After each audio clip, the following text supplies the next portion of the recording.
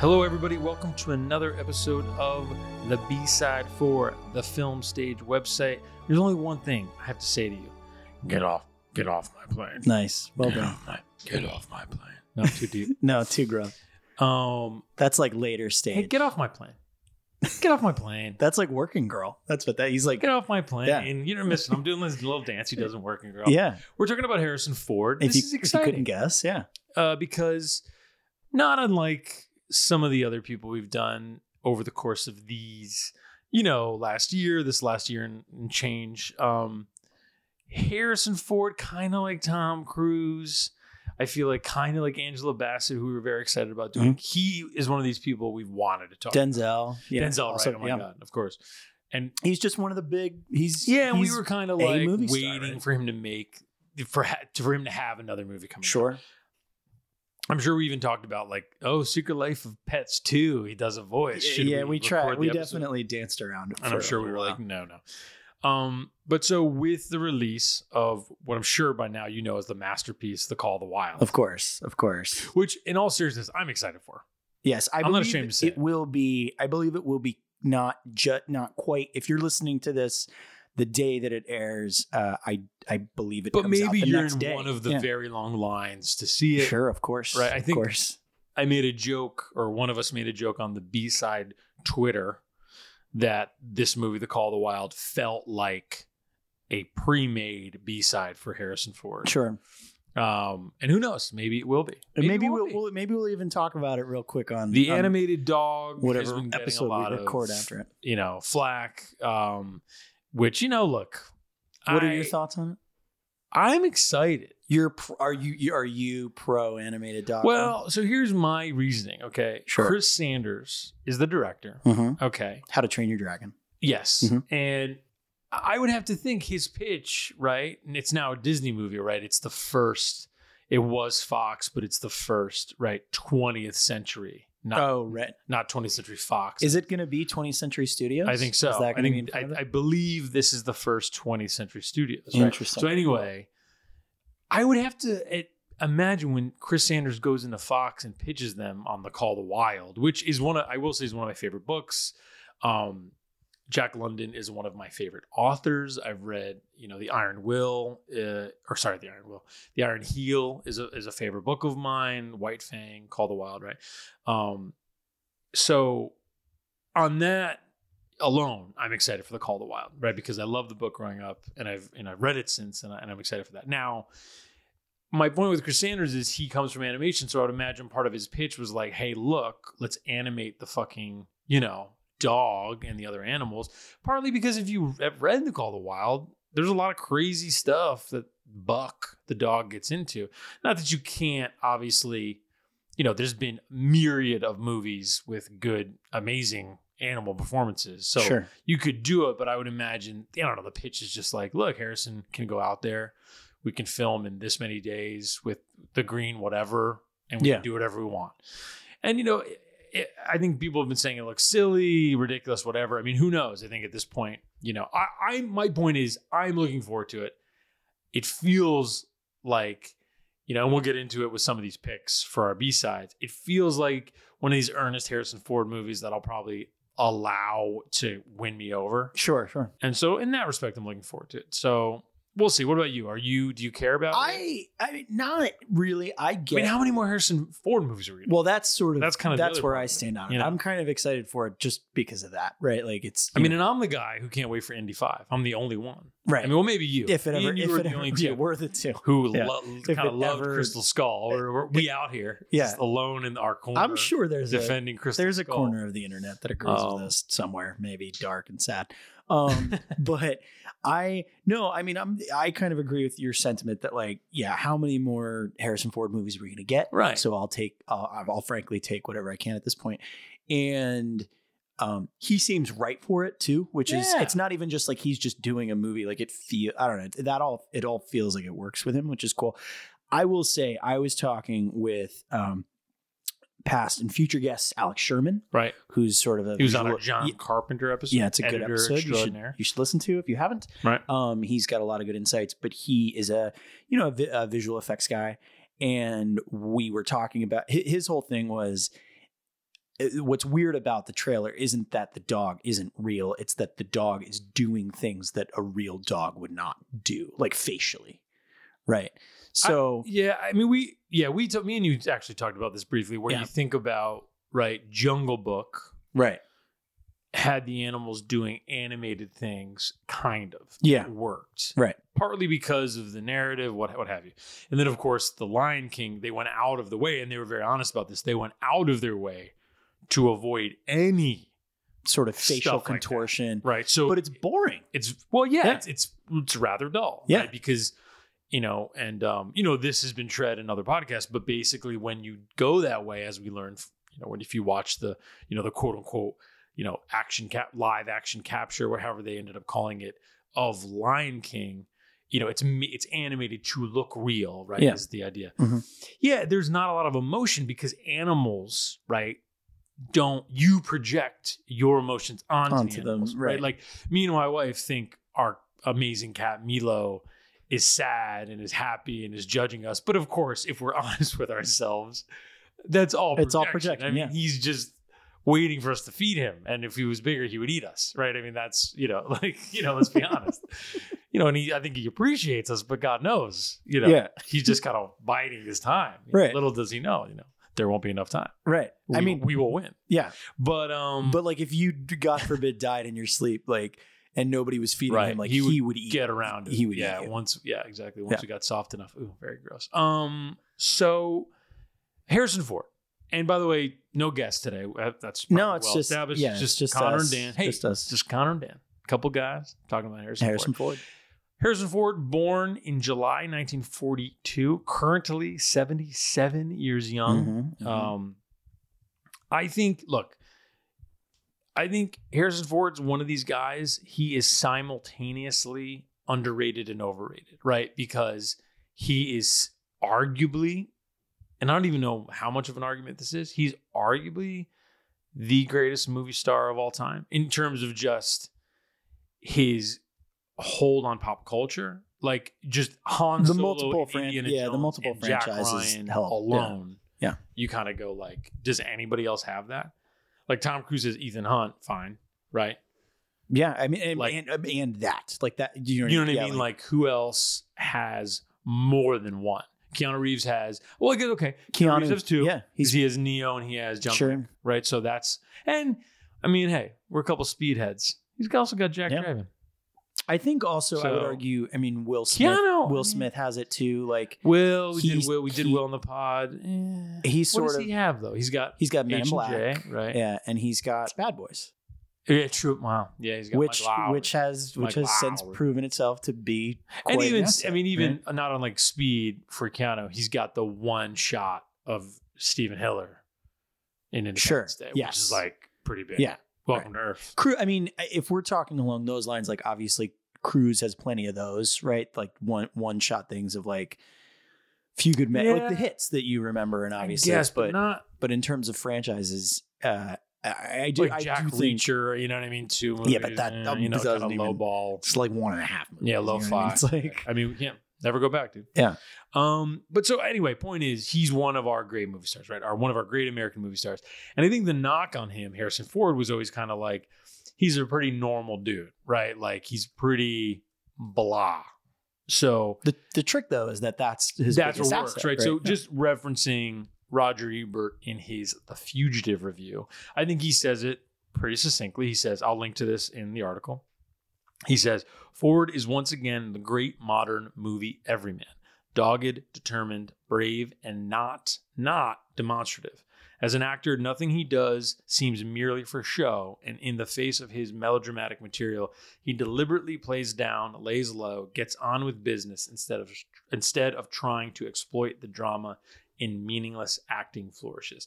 And I feel like that is a perfect paragraph describing the thing about Harrison Ford. It's like he kind of is just doing the job, and by happenstance, it just works really well. Yeah, right. I mean, that's kind of the thing with him, and even with these B-sides, and I'll let you, Connor, kind of name the ones we're going to focus on. He's got a lot. It's funny, we talked about how Tom Cruise doesn't have a lot of them. Harrison Ford has a lot more than you would think. Yeah. We're only going to touch 4 or 5. Yeah, we're going to jump around, others, but we're gonna jump around. He's made a. I mean, he's been around. My man's been around. Yeah, we're gonna jump around sort of a little bit through sort of the various phases of his career. We're gonna start. I mean, he had been, we always talk about whether or not they were an established movie star at a certain point. He obviously was established by the point that we're going to start. But, 77. But this is going to be post Oscar nomination for Witness. Right. So and it's 85. Yeah. So it's 86, the Mosquito Coast. And then right after that is 88, Frantic. And then we are going to jump ahead 10 years to 98 to cover 6 Days, 7 Nights. And then we are going to jump ahead again to 2010 to quickly talk Morning Glory. And then we're going to jump 5 more years. Sort of the same year he reemerged as Han Solo. He also was in The Age of Adeline. Playing one Dr. Jones. Dr. Jones, yep. So before we jump into it, I was doing this before the podcast, and I kind of wanted to spring it on you, Connor, because I'm sure you'll have your opinions. Sure. I decided to kind of go through Harrison Ford's performances and rank my kind of favorite Harrison Ford performances. Mm-hmm. Okay. I'm just going to give them to you. Yeah. I'll get your reaction. Hit me. Okay, here we go.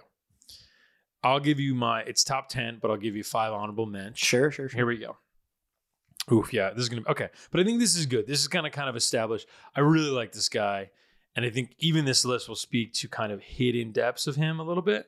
All right, so number 15, honorable mention, Air Force One, which is low, but I think that movie, he's kind of in cruise control. Yeah, right? He's done better versions of that. Get off my plane. Yeah, he's like President Jim Marshall. He's like a saltier version of Jack Ryan. Great performance. Nothing against it, but okay. Number 14, Sabrina. A movie that is underrated. Yeah, I'm not necessarily with you. Sidney Pollack. You like the remake more, correct? I do like the remake more. I feel like I've said this. I don't know if I quite agree with that, but I do agree with that he feels more perfect in that role. Yeah, and that's why Bogart does. I've said that's I think why I like the movie more. I think Harrison Ford is better cast as Linus Larrabee, and I feel like that's the big point. And also the John Williams score. And also, look, Sidney Pollack was a very patient director, and I think that could get you into trouble. We'll talk briefly about Random Hearts, right? Where I think if you're resting on your laurels within the frame a little bit too much, you can kind of lose focus, which I think did happen to Sidney Pollack once or twice. But I think it works in Sabrina. I feel like it's a really measured movie. It's funny when it wants to be. And I think as I go on this list, you'll see funny Ford is kind of the secret weapon for me. Mm-hmm. Number 13, a little movie called The Conversation. Ooh, yeah. Where he's the bad guy. Yeah, he's not in it a ton. He's not in it a ton. But he's wearing the hell out of a sweater. Yeah. So we went to school. One of our teachers, Mike Bocard, Bocard? Mike Bocard. Sure. Mike, hopefully you're listening, and sorry about that. But Mike, who we loved, he was an editor. He's still an editor. He works with, still working up there in Buffalo where we went to school. He always said, he had a funny story about how he said his wife always said that evil Harrison Ford in that sweater in The Conversation is like the most handsome man she's ever seen. And if you go back and watch at the end of The Conversation, he has this really menacing moment where Gene Hackman is basically threatened by Harrison Ford's boss, who's Robert Duvall. Mm-hmm. And Hackman basically is like he thinks he's basically what he's done, he believes will be a death sentence for one of the people he's been following, right? It's all, And as he's getting in the elevator, Harrison Ford looks at him and it's like, Gene Hackman's trying to ask, what's going to happen to the girl or whatever. And Harrison Ford just goes, we'll see. And it's very so creepy. Yeah. It's sort of like him doing a version, like a slightly maybe less offensive version of the Martin Landau character from North by Northwest. A little bit less, right? A little bit less, that effect. Yes. And so it's once again, his range might not be broad as a performer, but I think he caught his nuances within whatever his window is. Are pretty impressive because in that movie, Yeah, he's not in it a lot. And then obviously, if you've seen, not to overly give away the conversation, but there is kind of there's a bit of a twist. There's a bit of a turn. A bit. I'm just trying to. Yeah, it makes some moves. So even Seek It Out. Conversation's like one of the greatest movies I've made. Yeah. So anyway, check that out. Number 12, I put 42. Ooh, Branch Rickey. Because he's playing Branch Rickey. Yeah. It's not the best movie, obviously. It's pretty standard. Jackie Robinson biopic. Brian Helgeland directed it. I think it's a good performance. Like it's really one of his only he's doing a real life person. K-19 the Widowmaker. He's doing Russian. That's obviously not as successful. No, but he's doing like a little bit of impersonation and right. Branch Rickey. He's sort of trying to do the thing that you were just saying. Ebert mentions he does not do. Right, he is doing some kind of showy, more showy, dramatic. Yeah. So there's limitations to it, but it really works for me. Number 11, Presumed Innocent. Oh God, that movie's fucking great. Underrated movie. That movie hones in on something we'll talk about more as we go through all these movies. He's kind of in conversation land a little bit on purpose, and that's also a twisty movie. Yeah, that's a great movie as well. Great fucking twist. That's good. Presumed Innocent. Seek It Out. It's great. All right, number 10. Age also a good John Williams score. Presumed Innocent. Oh yeah, great. Yeah. And Sabrina. Yeah, there's another great. Okay. Yep. Number 10, Age of Adeline. We'll get to it. Number 9, Morning Glory. We'll get to it. You put it above. Wait for it. That's a little too high. Frankly, I don't even know. Okay. Number 8, 6 Days, 7 Nights. Oh, God. We'll get to it, my friend. So this is funny Ford, though. This is all funny Ford. Yeah, we'll talk sure. about it. Number 7, Working Girl. Great performance. Great. Jack Trainer. Maybe classic. should be higher, but go on. Well, but hang on. I'm going to list the ones, and you're going to be like, no. Yeah. Okay. Sure. Number 6, Witness, which feels amazing. like a crime to even put it at 6. Yeah. Right? No, that's like top 5 for me. Yeah. Number 5 is Frantic, which we'll talk about. I love his performance. It's a great performance. And then the top 4 is kind of what you would think, right? It's 4 is The Fugitive, amazing. Could be 1. I mean, in a lot of ways, The Fugitive, I feel like, is maybe the Harrison Ford performance in a lot of ways. Probably. And that's the thing. How about this? Yeah. We're talking about his iconic performances. I didn't even mention Dr. Richard Kimball is like equal to Jack Ryan, almost equal to. I mean, that's a monster. Nominated for Best Picture. I mean, dude is a monster star. 3, I have Indiana Jones, which I mean, if you know me, Indy or die. So that hurt. But I do feel like when you think about culture, number 2 is Star Wars because Han Solo. You put Solo above Indiana. I think Indiana Jones. I was just thinking about it. It just that the Han Solo character. I mean, it forms so much of culture. He has also. I think Indiana Jones does too. But I get, of course. But I think the same level. Don't get me wrong. I'm an indie guy. If you put me on a desert island, you're like you can only have the 4 indie movies or all of the Star Wars canon.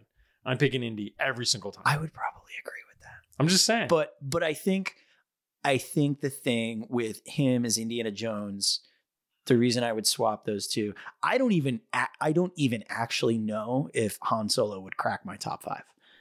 Well, just Harrison Ford as a performance, you mean? I don't into account cultural relevance. Sure, well. but I think if I'm ranking them as performances, take into account the cultural relevance of 6 Days, 7 Nights. I mean, we all remember. We talk. Who could forget the cultural relevance of just Morning any day you're Glory. walking down? Oh my God, you're walking down the street. You go to get, you got cut a meat from the butcher, and he'll just be like, I'll let you. Well, number 1, I feel like we have to agree on. Yes, I think it's the Mosquito Coast. Yes, it's not close. Yeah, no, it's his personal favorite performance. It's a revelation. Yeah, it's great. Unbelievable. And it's an amazing speaks performance. to a career that he actively decided to not pursue. But you know what I am surprised is not on that list of all the. I mean, it's Ender's your Game. List. I know. It's of course no. Paranoia. Is Blade Runner. Blade Runner 2049. Yeah, I know. I thought about it. I thought because I think he is obviously. I mean, like obviously Rick Deckard, one of the other iconic characters, right? 2049 that he has. I think 2049 allowed him to obviously he's not in a ton of the movie, right? But he's basically in 40 minutes. It is the epitome of a wonderful supporting performance though, because he makes every minute he's in the movie count. Yeah. And I think his particular reaction, which we'll get to actually when we talk to Age. But do you remember the scene in Morning Glory where he makes the frittata? I mean, can Spoilers, you not rank that? Spoilers, dude. So Mosquito Coast, we'll start with Mosquito let's just Coast. dive into so it. It's a good segue. Mm-hmm. Directed by Peter Weir. Post-Witness. They had just worked together on Witness. Mosquito Coast was supposed to come before Witness. It was going to be Jack Nicholson. Yeah. But Which would have been interesting. I think Nicholson would have crushed it. Yeah, we'll get to it. I think it would have been less interesting, though, to what we got. Sure. Now, you can just read this on Wiki, right, about the Mosquito Coast, allegedly, according to Wikipedia. And I do think there's a source link, actually, to this. And I love this. This is the most Jack. We did Jack for an episode, right? Yeah. This is one of the most Jack things I've ever heard of in my life. Apparently, one of the reasons the project fell apart is because they had to film some of it, and they did film some of it in Belize. Yep. Right? Mm-hmm. And Jack Nicholson, this is the early 80s, mind you, learned he wouldn't be able to get Lakers games in Belize. Yeah. So he dropped out. Now, I'm sure there are other reasons, but I do love the idea that he's like, feels like one of those things that like. Now, it is the Showtime Lakers. It is young Magic Johnson. Sure. I'm a big NBA fan. That is Kareem. So they were good games, but you have to, I mean, that is, to your point, that is one of those things that I believe to be true on a very superficial level. Like, I'm sure that was a thing that Nicholson brought up as an annoyance. And then there were other reasons it fell apart. Right. And somebody was just like, oh, it's because he couldn't get Lakers you print the games. legend. Yeah.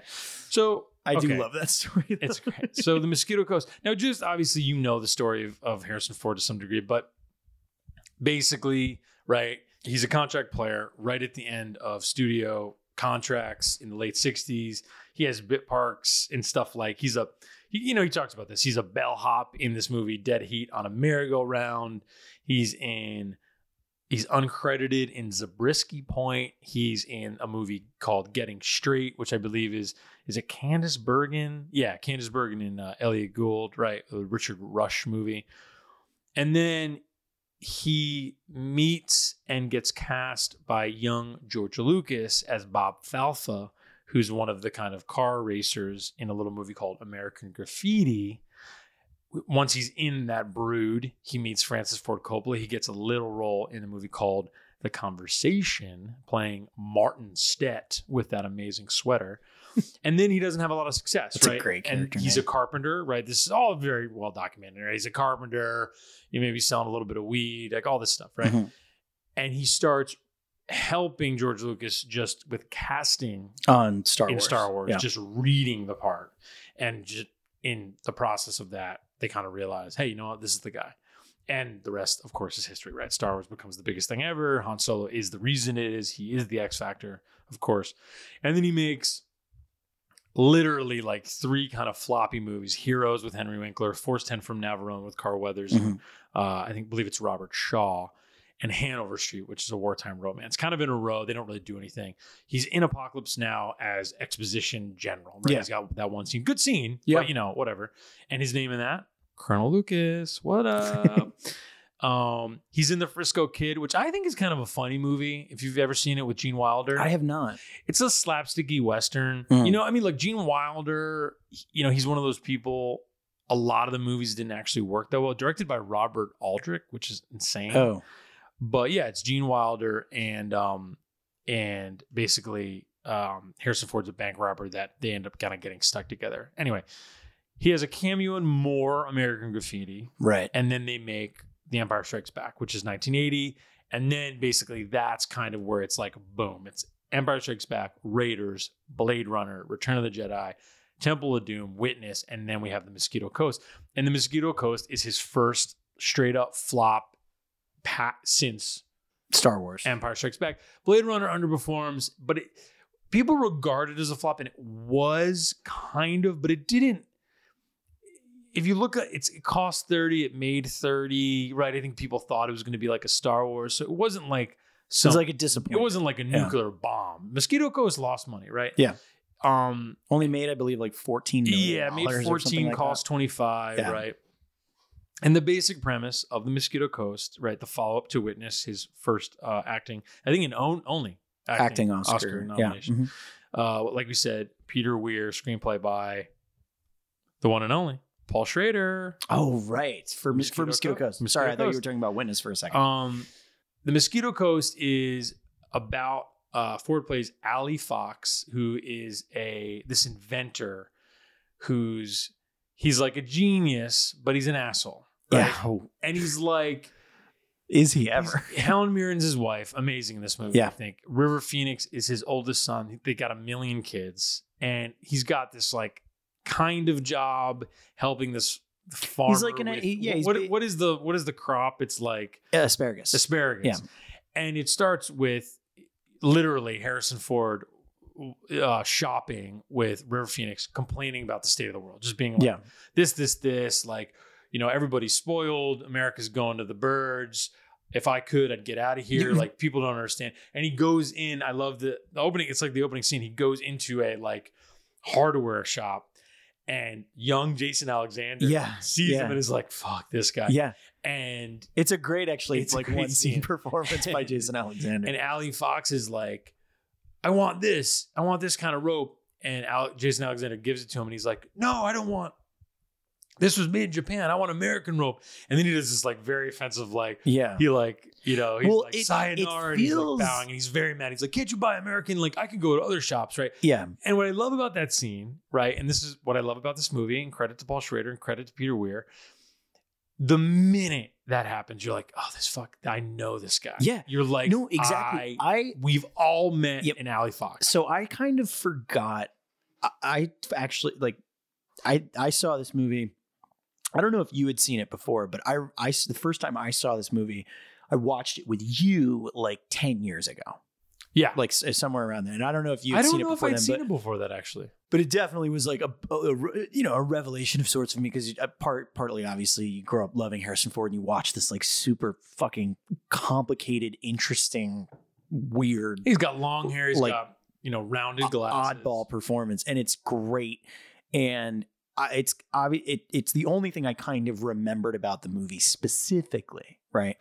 So, not to obviously pick it apart too much or dive too much into it, but I just feel like in today's world, looking at Ali Fox, you're just like, oh, this fucking guy hates you so much. Like, my ire or annoyance with him was tenfold from watching this movie 10 years ago. Right. But yeah, it did only enhance my love for this performance, I think. Like, it's such a now it's based on a novel of the same name by Paul Theroux, and it is one of those things where I think what's so brilliant about the character of Ali Fox, especially the way Ford plays him, is like, he's not wrong, right? Like, that's almost the problem with this type of guy. He's the epitome. He's the epitome of like the Big Lebowski line of like, you're not wrong, you're just an asshole. Right? And it's just like, dude, okay.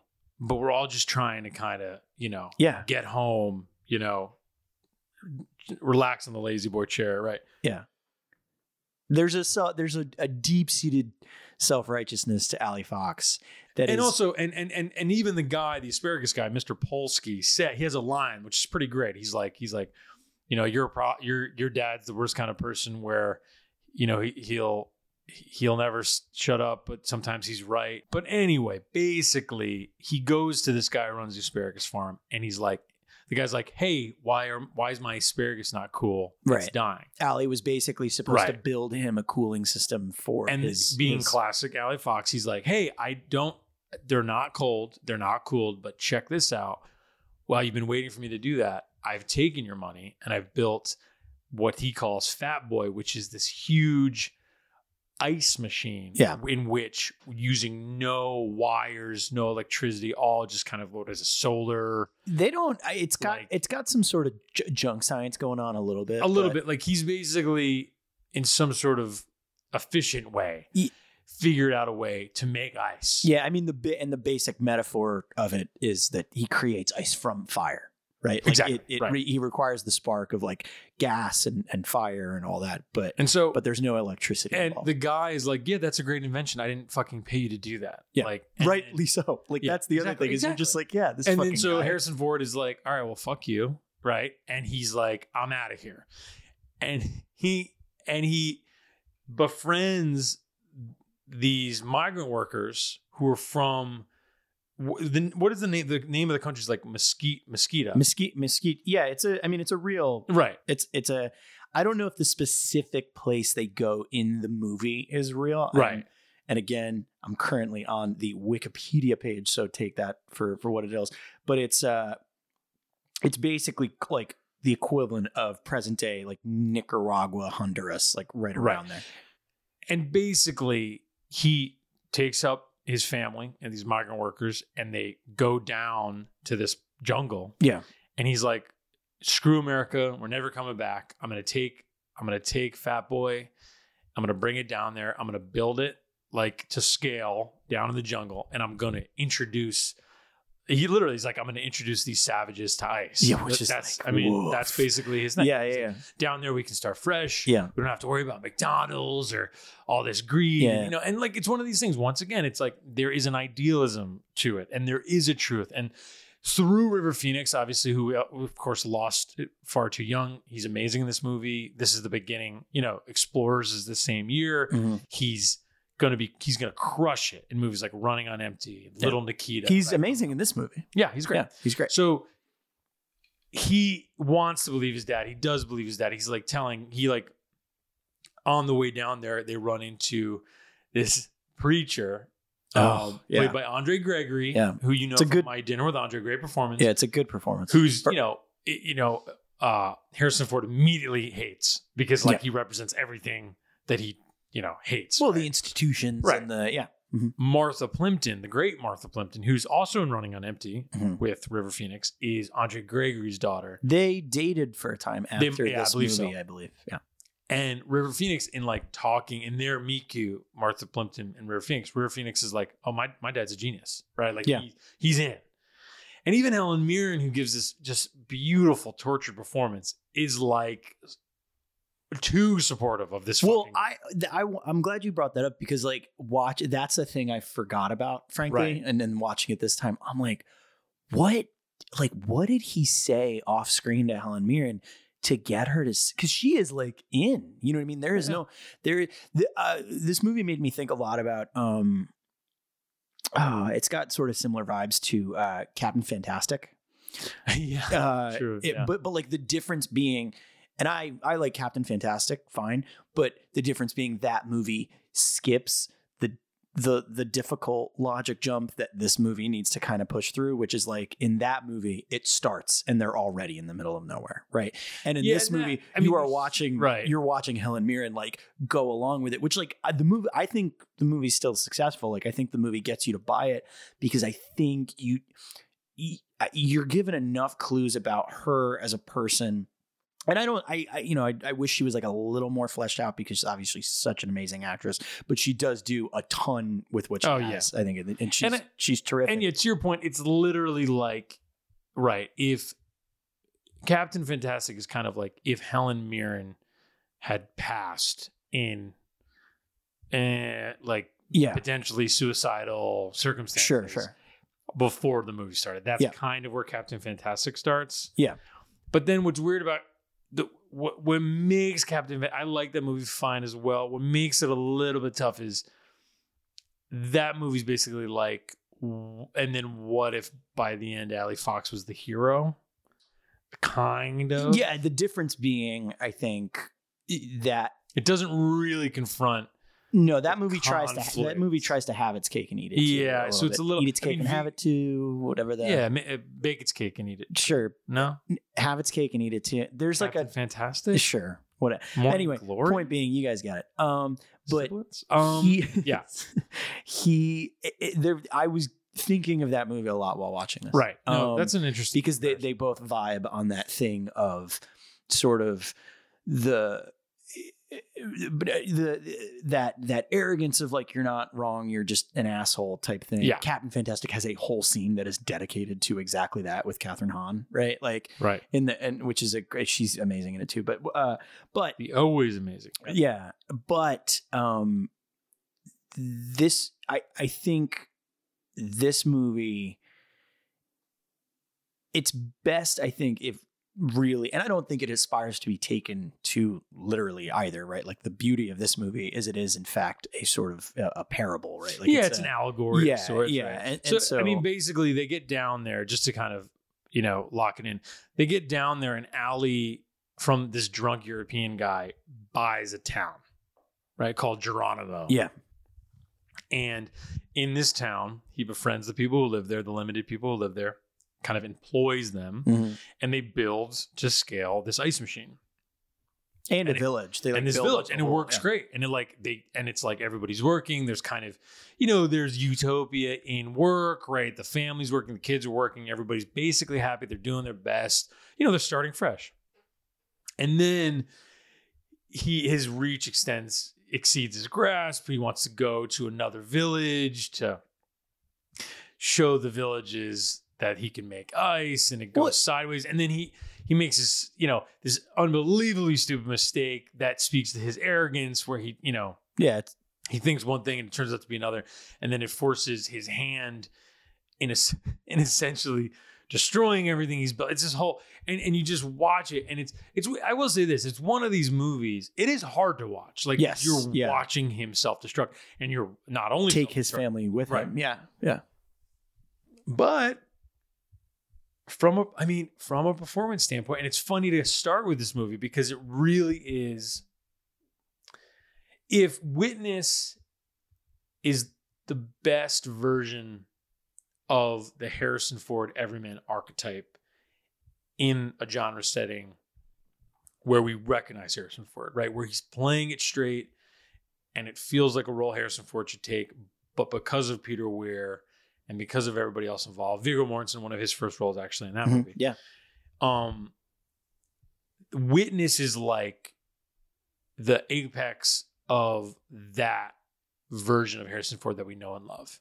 And then so naturally the cash in on that is Harrison Ford going like, hey, let me do something completely different. Yeah. And the people basically being like, no, thank you. Right. It's like, it's too far. And it hurt him. It's too much of a curve. He felt like he had to come out and defend the movie a little bit, right? Like, he's still very honest about his love for the movie and kind of like, oh, I'm happy we made it. I could have done this differently, but I'm happy we did it the way we did it and all this. And, it kind of ends up not really hitting, which is unfortunate. But I will say, and we can segue this to like, Frantic and, kind of these other movies. He does try to diversify a couple more times, maybe not as intensely as the Mosquito Coast. Sure. But on the back half of the 80s, he does kind of spread his wings to varying degrees of success, right? And you talked about Presumed Innocent. Right. Frantic is part of that. Right. Roman Polanski movie. Yeah, we didn't talk about that. Look. It's objectively though, I like this movie. It's a good movie. Yeah, his it's first movie, thriller. I believe, with Emmanuel Sanger, who was still his wife. It's a Hitchcock movie. That's kind of, a doctor and his wife land in Paris from America for a conference. He takes a shower at the hotel. They're kind of on the fringes of their marriage seems okay, but there's some frostiness. Yeah, yeah. He literally goes to take a shower, and he comes out of the shower, and she's gone, and he doesn't know where she is, and he gets a little frantic. What's funny is he doesn't really. No, but see, so here's the thing. Like he never goes like, like it's not. He does. He's at the airport when he runs in to like his colleagues and he's with Emmanuel Sanger. Sure. He's a little frantic. Yeah, I guess. Yeah. I guess he's not like, he's not like Vertigo frantic. What I really love about this movie, right? And what Dan just said, that kind of, we won't spoil it. It's worth watching. So we won't spoil kind of. Yeah. I guess we don't really spoil we don't really, these. These are kind of. And you don't really need to talk about Frantic, but that being the main crux of the movie, right? This sort of, he slowly, creeps a little deeper into seedier things, right. The underworld a little bit while he tries to figure out what happened / is happening to his, what is going on with his wife and where she went. Right. What I really like about it is how patient the movie is with dealing with the drama of it all. Right. And that, it's very European, right? Totally. If you've seen Polanski's other movies like Knife in the Water, one of his first movies, right? Stuff like that, Repulsion, right? Like Ghost Rider's a lot like that too. Right. Yeah. Later on. Mm-hmm. It's very deliberate, right? And not unlike Hitchcock, right? Not to not to give it too much credit, but there's an obvious through line, of course. Right? No, I mean, I don't even know if that's like giving it too much credit or whatever. No, right. Frankly, I think were he still alive, this is a movie Hitchcock would have made, and it probably would have felt very similar when you look at the trajectory of the stuff he was making later on in his career. But right, like Frenzy. It feels very similar. Yeah, it feels like kind of, and I mean, similar title. I mean, but in all seriousness, it does seem like you're right. That was his in the way that he sort of started directing things. But that said, what I like about it is how patient it is, because there is specifically, after his wife, Harrison Ford's wife, goes missing, he like hangs around the hotel a little bit. They had ordered food. Right. He waits for it to arrive. He clearly eats it and like sits there, and he kind of assumes she like went for a swim or a walk or something. Right. Like there's this thing, and it's interesting because we know. Yes. Right. Because you were watching a movie. Yeah. So she's missing. Yeah. So you're like, there's get exactly, up. Which I sort of like about it though, because you're right. It forces you as an audience to like examine all angles. And I watched it with my wife Kelly. And she was like, dude, stop eating the croissant. Brittany did Brittany did the same exact thing, and it was one of those things that. That's almost what highlighted it for me. Is like, oh no, that's brilliant though, because like in real life, right, you wouldn't. Would you immediately go like, would be like, oh, she went, to the shop, downstairs, whatever. And then it becomes like, okay, now she actually doesn't know, and then it's like he doesn't speak French, and then it's like, everybody seems just annoyed by his questions, and a little rude, which but French stereotypes abound and all that stuff. But not even that. What I like about the movie is that it carries that, what I was just talking about, like that lens of it. It's really well crafted in that regard, and that like it carries that lens of, imagine you don't know what's going on in this movie. Right. And then watch this scenario play out the exact same way. He winds up going to the bar across the street, asking about her.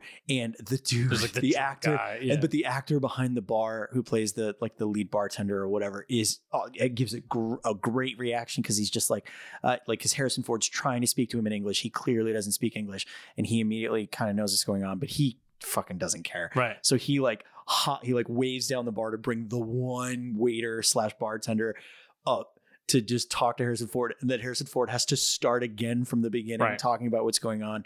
And again, because you know what's going on in the movie, you're like, why doesn't anyone just listen to him? But then you kind of also watch it and you're like, yeah, but just see this. Yeah, nobody would care.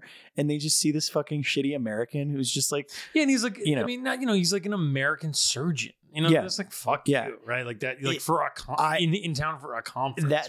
That's the vibe that I think this movie rides out. And it does at some point, certain details get revealed. It does become like even like more objectively. Yeah, the argument, you could say maybe a criticism against his movies, once the plot is revealed, you can kind of go like, oh, it's a little silly. But what I like about it, it's sort of basic. It is the reveal, and we won't spoil it, but the reveal of what's going on and what's happening, like you listener could probably deduce pretty quickly. But what I like about it is, even when you know what it is, the approach it takes to this very serious thing that's happening is very like lackluster. Well, it's very like every day. The American agents, John Mahoney's one of them, right? Yeah. Like at the consulate, he's great. Yeah, they screw it up because they're kind of idiots. There's a scene where Harrison Ford goes to the embassy, and I love it though, because it feels so. He's like, "What if it was your wife?" Right? Yeah, but it feels so correct though, because like, Harrison Ford finally gets to the point where he's like trying to do something about it. Goes to the embassy.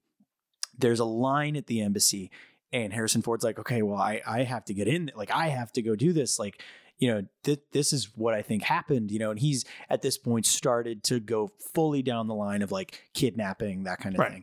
And so he's like, I need to get in there. Because he's got some clues. Like, he meets the drunk guy at the bar, and he like finds like a little piece bracelet. Of like her. It's a piece of jewelry. And he's like, oh, that's hers. Like, okay, now I know. Like, she was taken somewhere or whatever. And he goes to the embassy, and even at the embassy, like in the line, the guy's just like, yeah, I don't know, you and everybody else just get in line. Like, and I just loved it. Like I was really just like, because it just obviously the pace of the world of the movie is not moving at some pulpy spy thriller breakneck speed.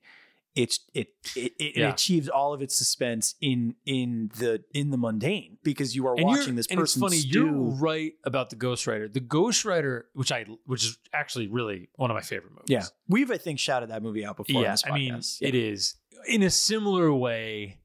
Ewan McGregor is perfect for that role in the way that Harrison Ford's perfect for this role.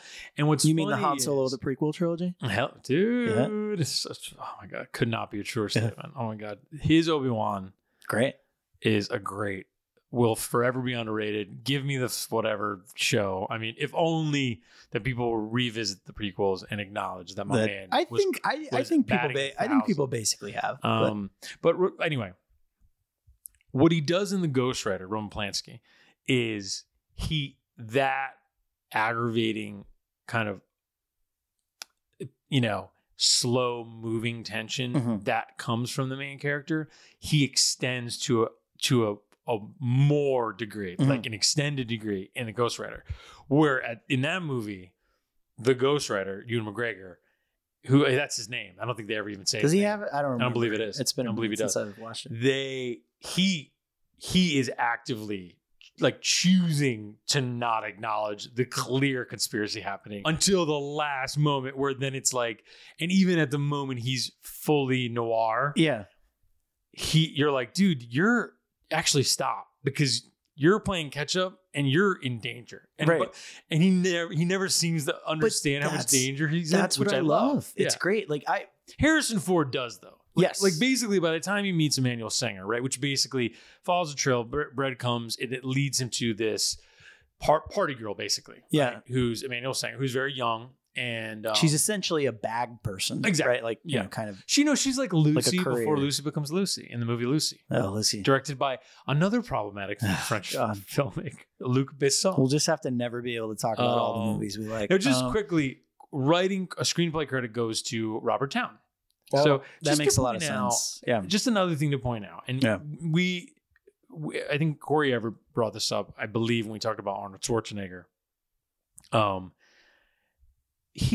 Harrison Ford is working with great directors. Mm-hmm. I mean, that's important to acknowledge. I mean, this run here. I also think that that's a lot. I mean, a lot of the big movie stars that we've talked about, that's what they all have in common. We talked about the thing. I mean, that was Corey's point with Arnold Schwarzenegger. He didn't work with it wasn't like he worked with every director was amazing, but when he was cooking, it was Verhoeven. Yeah. It was McTiernan. It was freaking Cameron, Ivan Reitman, right? Which we'll get to. Get to Reitman here in 67 moment. But Cameron, right? Thank you, James Cameron. And how basically his point was that like someone like Dwayne Johnson, he hasn't really found his Verhoeven, right? That's kind of right. Unfortunately, part of the thing. Okay. So I think you got to give him some credit. Like even a movie like regarding Henry, which in its own right is kind of a B-side. We won't really talk about it. That's directed by Mike Nichols. Yeah. The first produced screenplay by one J.J. Abrams. J.J. Abrams. So anyway, suffice it to say, this movie starts to cook. Emmanuel Sanger is very good on it. They have like a weird off-kilter chemistry, I think. Well, what I like about the movie is where he has a great scene where they're in the bedroom and he has to pretend to be her boyfriend. So good. You get a little bit of that Harrison Ford D in the you get a little shot for a second. You get a Kevin Bacon Wild Things About a D.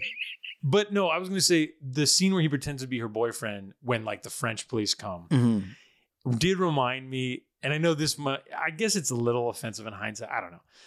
It reminds me of the Blade Runner scene where he plays the photographer. Yeah, or whatever. And he puts on like the feminine voice. Yeah. I do still think it's like Joanna Cassidy, right? He's trying to like, right. Yeah. And then she like beats the shit out of him. Yeah. I mean, great scene. Yeah. And then he blows her away. Well, okay. Like, what I love about, and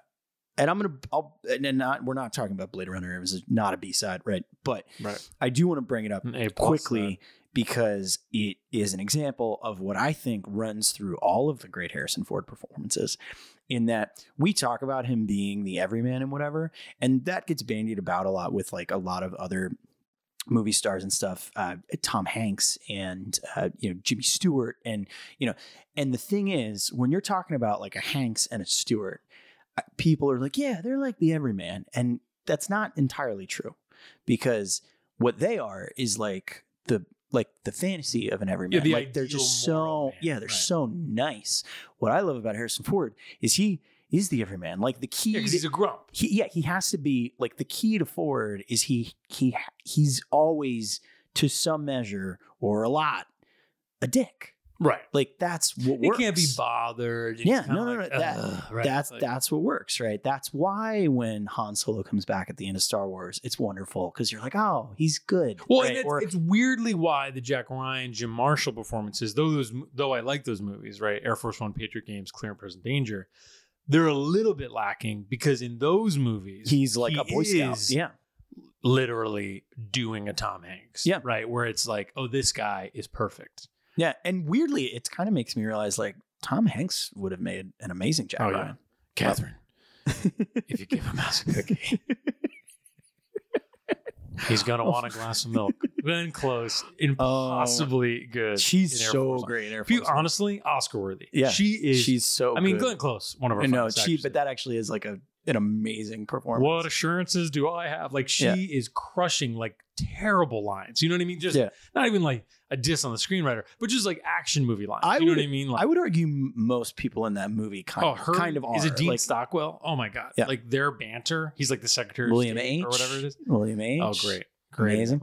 But just trying to lecture me on the rules of war. Don't. Anyway. Frantic. Gary Oldman. No, sorry, real quick. Sorry. Before I lose my thought. No, the reason I brought up Blade Runner is I feel like that the reason that's like obviously a key Harrison Ford performance is because when you watch it, you remember that like Rick Deckard fucking sucks. Like he's just like a shitty dude, right? And what I like about it's that classic noir, he's not that good of a detective thing. And what I like about both Mosquito Coast and this movie is that as well, is that you're kind of like, oh yeah, like he just doesn't seem nice. Like he doesn't seem like a good person. Right. Like, and it's something that I think permeates through, it's 6 Days, 7 Nights. We'll get to it. Like he's kind of a little bit more in semi like Indiana Jones mode in that / Han Solo mode. Yeah, I mean, more full comedy. Yeah. But yeah. And then, through Morning Glory, he's maybe the grumpiest he's ever been in a movie. Oh, but it works. Right. That's like, so well. It totally does. And even Age of Adeline, grumpy, you get a little grumpy. But this is the thing. When you get him grumpy like that, the reason when you kind of unlock these more interesting, more nuanced performances from him, like a Witness or whatever, is when you can kind of like eke out those moments of tenderness, right? And what I love, to bring it back, what I love about his performance in Frantic is his relationship with Emmanuel Singer is kind of that, like there's that sort of line they walk where you're like, are they going to have an affair? Right. And it would be fully believable because he seems like he maybe would do that. At least the vibes you get. The from movie's his kind of established. It's not a perfect marriage. No, right. So you think maybe, and it's, whatever, it's a spy movie, right? Or espionage movie. So you're kind of like, oh, like, all right, are they going to have an affair? Is this going to be a thing? And it never quite crosses that line, but there is a tenderness and a liking that he takes to her over the course of the movie. It's a really, I think, interesting. I don't know how super complicated it is, but it is just maybe a little bit more nuanced than you would get from a genre movie like this. I agree. She would have been 21-ish when they made it. Yeah. Right. So young. Yeah. Young. So he was already, I mean, he got famous a little bit later, right? Like, one would forget he was 35 when Star Wars came out. Right. I mean, so by the time he's Indiana Jones, he's like 40, basically. Yeah. I mean, and by the time he's in Frantic, he's 45. Yeah. Right. So, I mean, he's kind of, and I will say about Frantic? One of my favorite posters. I love this poster. Isn't it just like black with him? Yeah, but she's behind him. Oh, yeah, in the shadows, okay. And he's like got his hand on the bridge, and he looks a little frantic. I still don't think he ever really gets that frantic in this movie. Yeah, more like frazzled. This should just be called frazzled. I'll be honest. We talked about it with you, Grant, a little bit less so with Jim Carrey. But this is another 4 or 5 that I liked them all. You know, I mean, these are B-sides. Yeah, no, I would highly recommend. These are high recommended B-sides. For sure. Now 6 Days, 7 Nights. One last thing, sorry, with Frantic. Ennio Morricone score, underrated. Great. Good Yeah. score. Great. Okay. Now, 6 Days, 7 Nights, directed by Ivan Reitman. Yes. You got Anne Heche. You certainly do. You got David Schwimmer. Certainly do. You got Allison Janney in a Great. just A barn-burning performance. perfect Yeah, performance. she is. I mean, great. Allison Janney. We know we love her. Oscar winner. Amazing haircut. Insane glasses. Plays like the editor-in-chief Yeah. of this, like, it's called like Dazzle or something like that. Yeah, Like yep. this magazine Exactly. that Correct. Anne Heche's character works for. It's basically Devil Wears Prada. Oh, Kind of the She has like 2 situation. scenes. Yeah. And like it's just, look, and this is the thing, like in Allison, I mean, and I was thinking about this, rewatching this. I've seen this movie like 20 times. I really like this movie. My mom really likes this movie, which Julie Mecca probably should have been on this podcast. I almost feel bad that we're recording. Like you said, Dan, she's with us in spirit. and he's got a lot of B-sides. We'll probably get around to a part 2 someday. So maybe you should almost put, if you can find it, you should almost put this line in. I swear to God, this is true. One of my mom's favorite lines in any movie ever, I swear to God, she would validate this, is when they're in the airplane at the beginning. So basically 67 Nights, the simple premise is Anne Heche is a workaholic woman. Can you imagine? Oh, right? no. Oh, who works for a magazine. Is she a girl who works? Oh, she's a working girl. Oh, okay. Go on. Mm-hmm. And let me just say, I feel like Anne Heche got shit for this haircut. I think she's looking good in this movie. Anyway, okay. Yeah. Anne Heche, she's a working girl. David Schwimmer is her kind of new boo, and he's a sap. Okay, whatever. He sucks. Yeah, To be clear, Schwimmer is very good. I mean, he is like, Yeah. he's like, what if Ross was worse? Right? Like, well, it feels like him acknowledging that Ross It's sucks. very Like, good. I think it's a very good performance. Anyway, he basically surprises Anne Heche. Robin is her name, and is like, hey, I talked to Marjorie, your boss, and next week we're going to go to this tropical island, 6 days and 7 nights in paradise, right? Okay. So then that's your mom's favorite line. Hang on. So they land to like the nearest commercial airport, but they have to take a little plane to the actual island. And wouldn't you know it? They got to get in this small plane. And who's this gruff pilot? He's like, we'll be ready in 10, 15 minutes. I got to put oil in the plane. And Anne Heche is like, she's a New Yorker. She's like, you got to put oil. You got to put oil on the plane. I know. I'm not going to fly in this plane, right? She's doing the whole thing. And they finally get in the plane. And Harrison Ford's like sometimes girlfriend, who I also love. She comes. Let's get her name. You got to show her some respect. She gets on the plane. And this is my mom's favorite line. She shows Harrison Ford this like little red thing. And she's like, hey, Queenie, look what I got. And Harrison Ford's like, what is it, baby? And she's like, it's a bathing suit, silly. And she's like, she's got like cute, she's like got big old, everything, and the curves out the wazoo, the whole thing. And she's got this holding this like little thing. She's like, it's a bathing suit, silly. I thought it was an iPad. So can I tell you funny? Actually, go up to my mom, bring up that movie, say that. She'll laugh for a year. Yeah, She'll laugh for a calendar year. Honestly, though, watching this movie, it's been a minute. It's been a minute since I had seen this movie, and rewatching it, I did chuckle at that line for sure. It's funny. Like when it happened, I was like, because it's a visual joke, so I'm not doing it justice on the podcast. But it's like it's like everybody laughs in the plane. Yeah. And you feel, I mean, who knows, whatever, they're actors, but it feels like they all actually laughed. It's like such a silly moment. Like you almost wouldn't be surprised if like Schwimmer just said that. Yeah, yes, right. exactly. Yeah. So they get to the freaking island and he proposes to Anne Heche. That like first night. The first night. Starring Richard Gere. And then, oh God, that's another fucking, that is a B-side. That's Richard Gere part 2. Yeah. Oh my God. Mm-hmm. So wouldn't you know it? They're at the bar at this tropical island. Who hits on Anne Heche? A absolutely drunk as crap Harrison Ford, whose name you might have heard is Quinn. Right? Quinn Harris. Yes. Yeah. Pretty good name. Yeah. Well, quickly, his name in Frantic, I also like Dr. Richard Walker. I think it's a very kind of nice plain name. Anyway, Not Quinn like Harris, Richard Kimball. Exactly. All. Quinn Harris hits on Robin, Anne Heche. She kind of rebuffs him. And then wouldn't you know it, the next morning, Marjorie, Allison Janney calls and is like, there's an Evander Holyfield fight profile we need for the magazine. And the only place they can do it is this island that's like in Tahiti that's like right near you because of a storm. And we can only get them there. And I don't want to interrupt your... It's worse than that because it's like a photo shoot, right? It's Evander Holyfield and somebody else. And they were going to do it in two separate places. Right. Right. And the only like what I love is like by the time she calls Anne Heche, the decision has been made. Like she's already decided like Anne Heche is going to say yes to this and I'm going to ruin her vacation. Which she finds out as an engagement. Yeah, right.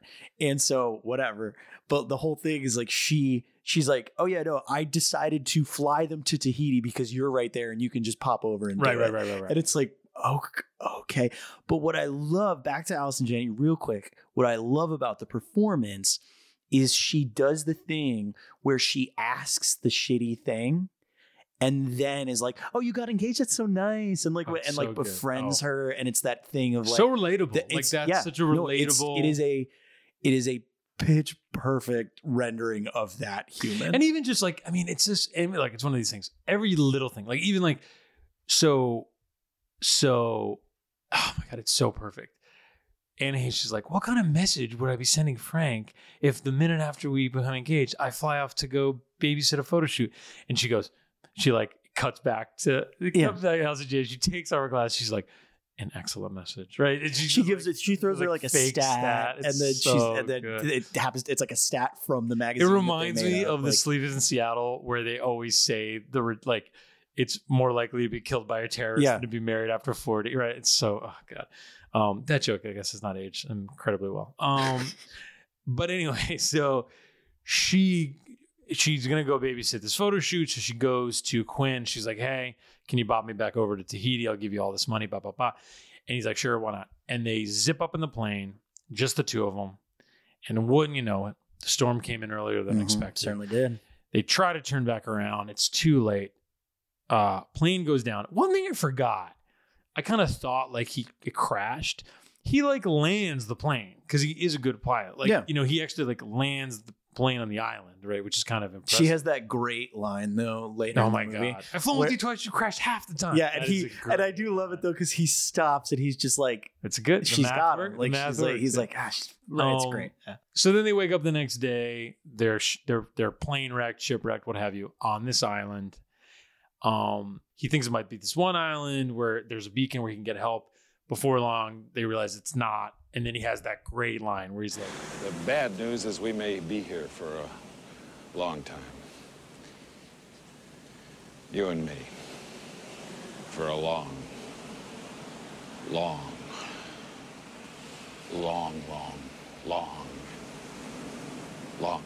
Anyway, so now they're stuck. And what happens? They fall in love. They don't like each other at first. She's uptight. He couldn't care less. It sounds like they're opposites. But they eventually attract. And let me just ask this question before we get into the pirates. It's called 6 Days, 7 Nights. David Schwimmer says the vacation, 6 days and 7 nights in paradise. Sure. My whole life, I've been watching this movie, right? Like I've said, I've seen it many times. Rewatching it for this podcast was the first time I ever thought. I always assumed they were on the island for 6 to 7 nights. But then it occurred to me, maybe the title is just a reference to what the vacation was supposed to be, because they freaking find a seaplane. A part of a seaplane. And like take the rebuild pontoons. It. And, do they do that in 2 days? They don't. It seems like they crash on the second night. Right. So right. They fall in love in like 5 days? It's a stressful situation. That's actually weird. That's like not the least believable thing. That's another good line where she's like, is that just something that happens to two people like on an island? Which a few sneaky good lines. This movie, I don't know, man. I'll say this. I don't ride as hard for this movie as you do, but this is just one of those soft spot movies. No. And frankly, look, I think if you get yourself feeling nostalgic for a certain time when certain movies were made, I think this movie satisfies that. I think And like you said this before the podcast, this is in the realm, and this is giving it a little bit too much credit, but it is in the realm of Romancing the Stone. Well, I think that is, I did not find any evidence to directly, signal that, but that has to have been part of the pitch, right? Like that has to have been part of it. Because even the relationship, right? Like where opposites attract. He's Michael rough Douglas, and tumble. right, exactly. She's from the city. It's very much that. Here's the difference, and I'll get us to the pirates. So Morrison, baby. basically, they are they are very quickly confronted with a band of pirates who are played by, I think there's more than 3 of them, but the 3 that you see and would know are Tamura Morrison, Cliff Curtis, and Danny Trejo. Right, and Danny Trejo. Yeah, I don't think, I actually don't even know. I don't think Danny Trejo has any lines, but they essentially find them, hold them hostage, they escape. If that sounds like I'm oversimplifying it, I am not. It is weirdly like only like 15 minutes. Maybe 10 minutes of the movie, right? And it's a little strange because it arrives so late in the movie as a conflict. It just feels a little weird.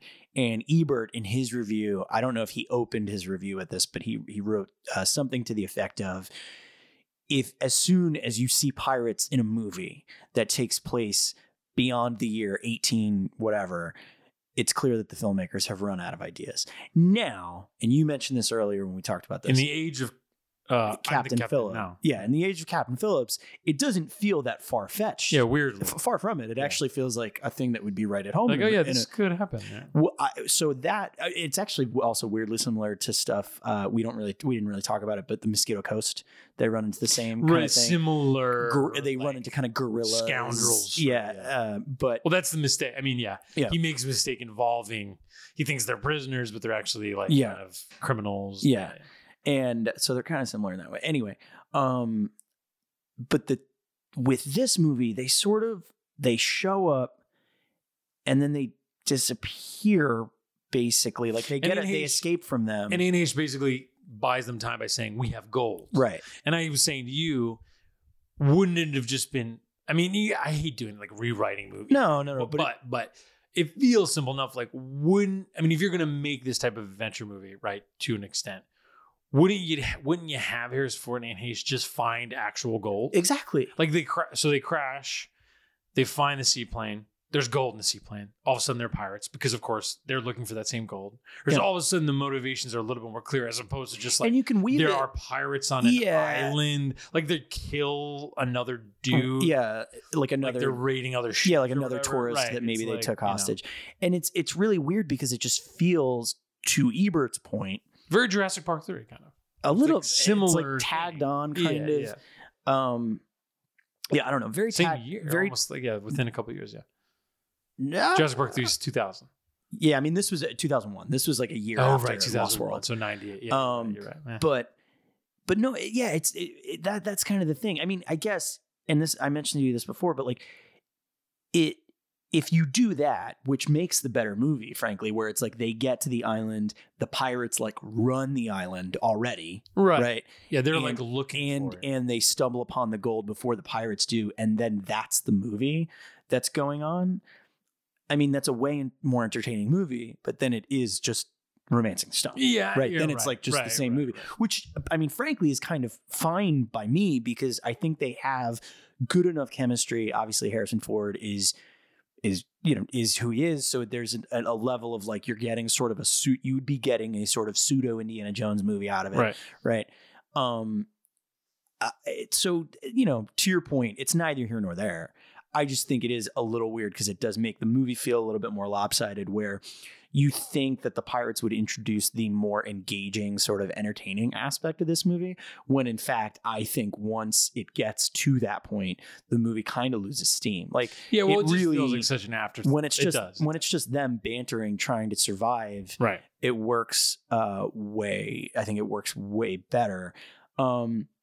I do want to talk really quickly about Anne Heche in particular. I just want to, before you do that, say another great line in this movie is they're walking through like a river and they're talking about like, oh, do you want to have kids? Like he had a wife, the wife cheated on him, whatever, blah, blah, blah. And Anne Heche is like, what? How old are you? Like, you can still have kids. How old are you? And like, she guesses, and he keeps pointing his finger up because he's older. And then finally he whispers his age into her ear. And she's like, you still look good. And Harrison Ford goes, I still am good. You bet And you are, it is dude. such a line. Yeah. It's like such a Swagger. that everyman swag. Yeah. Harrison Ford. I think, and I mentioned this, but part of the reason I think this movie is sort of appealing from a Harrison Ford standpoint is this might be the last time he was like Sexy Ford. objectively sexy in a movie. He's still got his he's still got his jawline. He's like holding on to sort of like the shape of his face before it like sags a little bit and all that. It's still in shape, clearly, all that. And I guess maybe a Hollywood Homicide if you want to. Hey now, another B-side that we will not get to. But goddamn, if you talked a little bit about it with Josh Hartnett. I did. Harrison Ford is in that. Does have a great little moment. See, that's another again, not to be, but I think 6 Days is kind of he does it in Working Girl obviously, and he does it a little bit in Sabrina, but this is kind of he's almost doing the De Niro thing where it's like he's like funny grumpy Ford. Sure. And you get it here. And like, Hollywood, I mean, look, there's a lot of problems with Hollywood Homicide. I'm not going to really defend the movie. He's not really one of them, though. Exactly. Yeah. That's my thing. Yeah. He has this brilliant scene.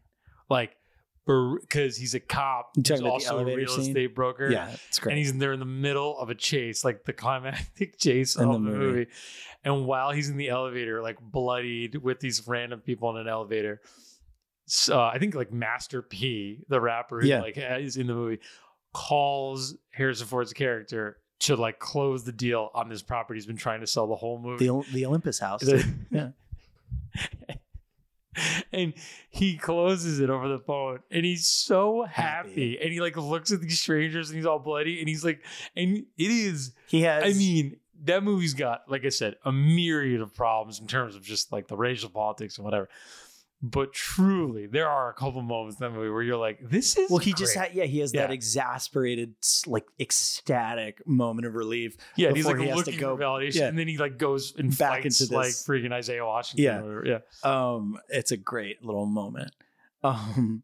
Sorry, to go back to 6 Days, 7 Nights, I do want to talk real quickly about Anne Heche in the movie because just according to Wiki and IMDb, a few very notable people were on the short list to play the Robin character.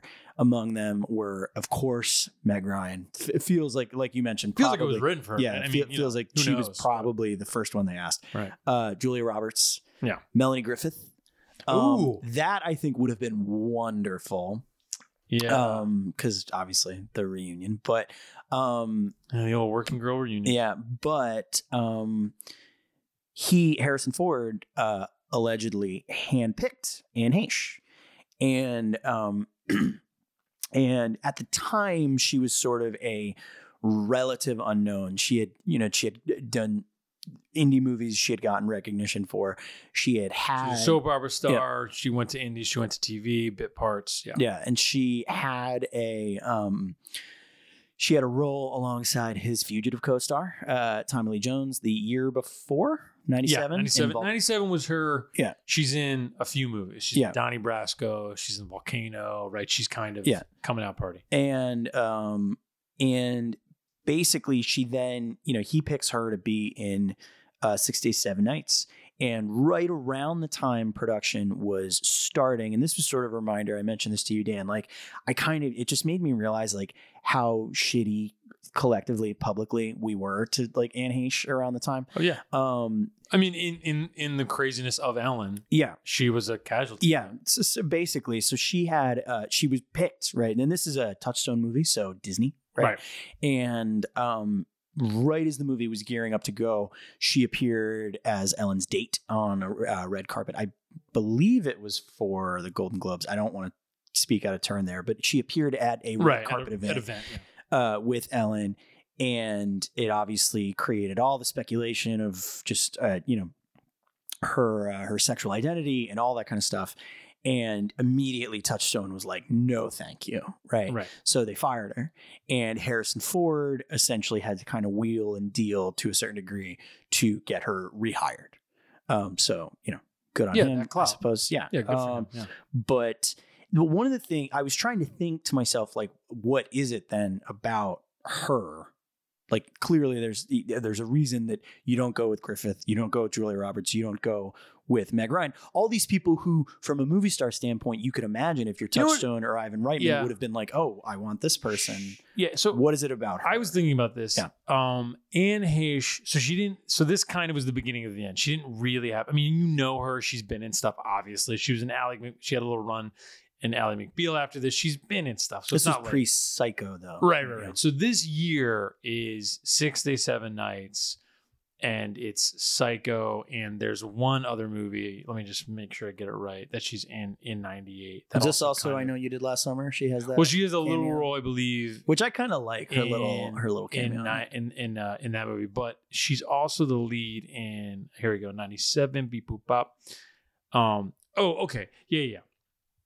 Okay, so just to kind of clarify, 97's her big year, right? Donnie Brasco, Volcano, I Know What You Did Last Summer, shit little role, and then Wag the Dog, she's good at. Oh, right. Yeah, big one. And then she's in Ellen, right? She's in the show Ellen. She's dating Ellen, like you said. And then she's Robin Monroe in 6 Days, 7 Nights. 6 Days, 7 Nights is kind of the beginning of the end, kind of movie star Harrison Ford, because it costs $70 million. It makes $165, so it does okay, but underperforms. Is not well reviewed, right? Yeah. So that year, 98, kind of 3 pretty big profile starring roles in 3 kind of disappointments on different levels. She's in 6 Days, 7 Nights, kind of underperforms. She's in Psycho, which is the infamous, right? Even though I'll stand for it. It's had a pretty good shelf life, I think. Yeah, I'll stand for it. The infamous, at the time, Gus Van Sant. Shot for shot remake, except also for Little Master Bish of Viggo Mortensen is in that right, as well. Which is crazy. Of obviously Alfred Hitchcock Psycho, and then she makes a movie that I kind of remember liking, but I haven't seen in a long time, called Return to Paradise, which is directed by kind of journeyman filmmaker Joseph Rubin. If you don't know Return to Paradise, it's kind of like, do you remember that movie Broke Down Palace? Yeah, it's kind of like those Midnight Express type movies came back into vogue for a minute in the late 90s, and Return to Paradise was one of those. It's young Vince Vaughn, Anne Heche, and young Joaquin Phoenix. They basically get arrested in Malaysia for like drugs, and one of them gets stuck behind, and they have to go back to try to get him out. Oh, and so it is Broke Down Palace. It's like, isn't that like the same thing? Right. Yes. Yeah. It's very similar. And you Broke Down Palace, that's Claire Danes and Kate Beckinsale. Miss Kate Beckinsale with a little performance also by Paul Walker, R.I.P. We should do one of them for sure. Oh my God, Kate Beckinsale? Yeah. Come on. That's my girl. Danes? I mean, Danes. They're all, kind of both my girls. Yeah, we'll figure that one out. Yeah. I mean, we could just do a Broke Down Palace episode. So anyway, point is, that's kind of the end, right? Like, she's coming up in 97. We treat her like shit because we're living in a poisonous place with all the Ellen stuff.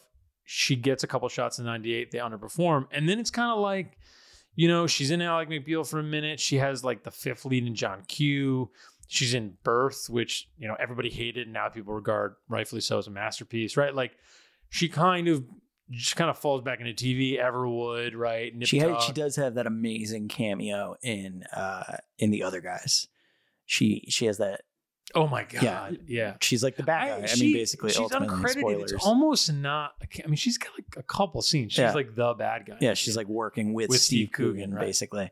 But anyway, so point is, she never really got the movie star shot.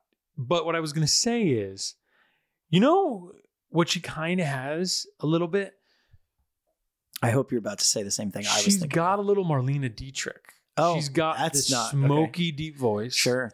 She's got the kind of bleachy blondie hair. Yeah. And she's got that like mischievous, I'm smarter than you. Yeah. Like, I'm going to pretend like I'm not, but really I am thing. You know who I was going to, that's maybe a smarter comparison. I was going to say, just from a Harrison Ford standpoint, she's got kind of a Karen Allen thing going on. Right. In okay. this. And Okay. so that was just sort of maybe the mental gymnastics I used to kind They of all the same problem. put it. None of them were you, babe, or whatever. Crystal Skull, I'm gonna masterpiece. put that on after this for sure. But I just want to say whoever was listening has obviously stopped. Yeah, no, they're like, nope, hard But pass. that's okay. If Hard you don't like pass. Crystal Skull, I mean, look, we live in a free country. Last time I checked. Right. So just, we can like what we like. You like what you like. It's okay. Look, I like Ike. That's it. I like Ike. Exactly. Anyway, no, but I think she kind of has that vibe a little bit, and I think she's got that spunk, and I think that that was sort of the through line I built in my head while watching the movie, because I was trying to think, like, what is it about her that he handpicks over the other people you'd put in contention, but yeah. Oh, So, one fun little fact. Go ahead. No, just something I was going to just do a quick Ivan Reitman. So you do your fact. No, this is just like a fun little fact I came across that I thought was kind of funny. So Temuera Morrison revealed in, I believe, like an autobiography or something to that effect, that the Maori that he and Cliff Curtis are speaking in this movie is not quite gibberish, but it's like not correct. Like their talk, like the lines that they're saying that are not. It's a Once Were Warriors reunion. It is, yeah. And which, if you have not seen, see Lee Tamahori, right? Yeah. Yep. Lee Die Another Day. Tamahori, yeah. Lee the Edge. Tamahori. Lee Next. Tamahori. Nice. You guys remember Next, starring Jessica Biel and Nicolas Cage? Nicolas Cage. Oh, Julianne Moore, who will say, she has said in interviews, that's like one of the worst movies she's ever been in. Julianne Moore. Yeah. Yeah. Remember she's not The Forgotten? Remember she's in Next? Dude, you know who directed The Forgotten? Joseph Rubin, director of Return to Paradise. This is what you get from a beat. Julianne Moore is also in Psycho. As the sister, as Vera Miles. Vera Miles. Yeah, wow. And who plays Vera Miles in the Little Scene Hitchcock biopic? Jessica Biel. Holy shit. This is round and round. We could just go forever. This is okay. Anyway, we only have 45 movies left. No, and you were sorry. No, but it just Temuera Morrison revealed in that when they were doing this movie, the phrases that they were saying were like, "What are we going to eat for dinner?" Like it's like they're not. I love like it. I love it. It wasn't quite gibberish. But Don't you not love correct. that for 15 minutes, Quinn Harris, played by Harrison Ford, is pursued by just Django Fett, yeah, as opposed to Django Fett, yeah. Django Fett. Yeah, it's great. So Ivan Reitman, I just want to say, yeah, go for it. Interesting career, right? He comes up, he makes Foxy Lady, Cannibal Girls, kind of like, low budge Canadian, horror comedy, whatever. Meatballs, Bill Murray, it's the camp comedy, right?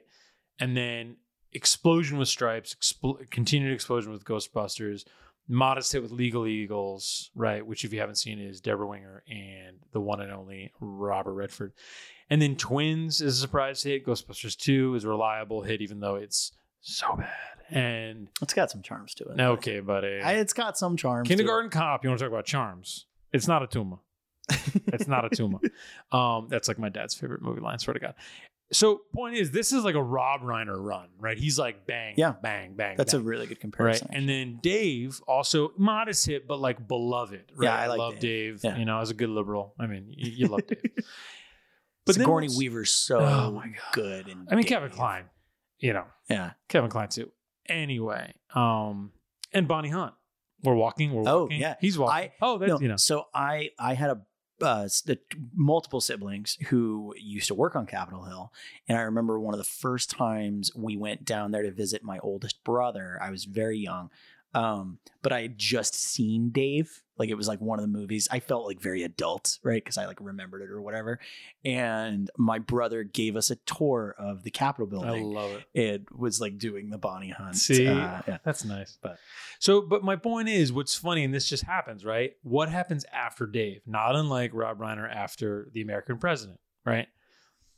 He makes a little movie called Junior, which flops, right? That's the Danny DeVito, Arnold Schwarzenegger kind of, they reunite, and nobody sees what it. if there was a man who became who was pregnant?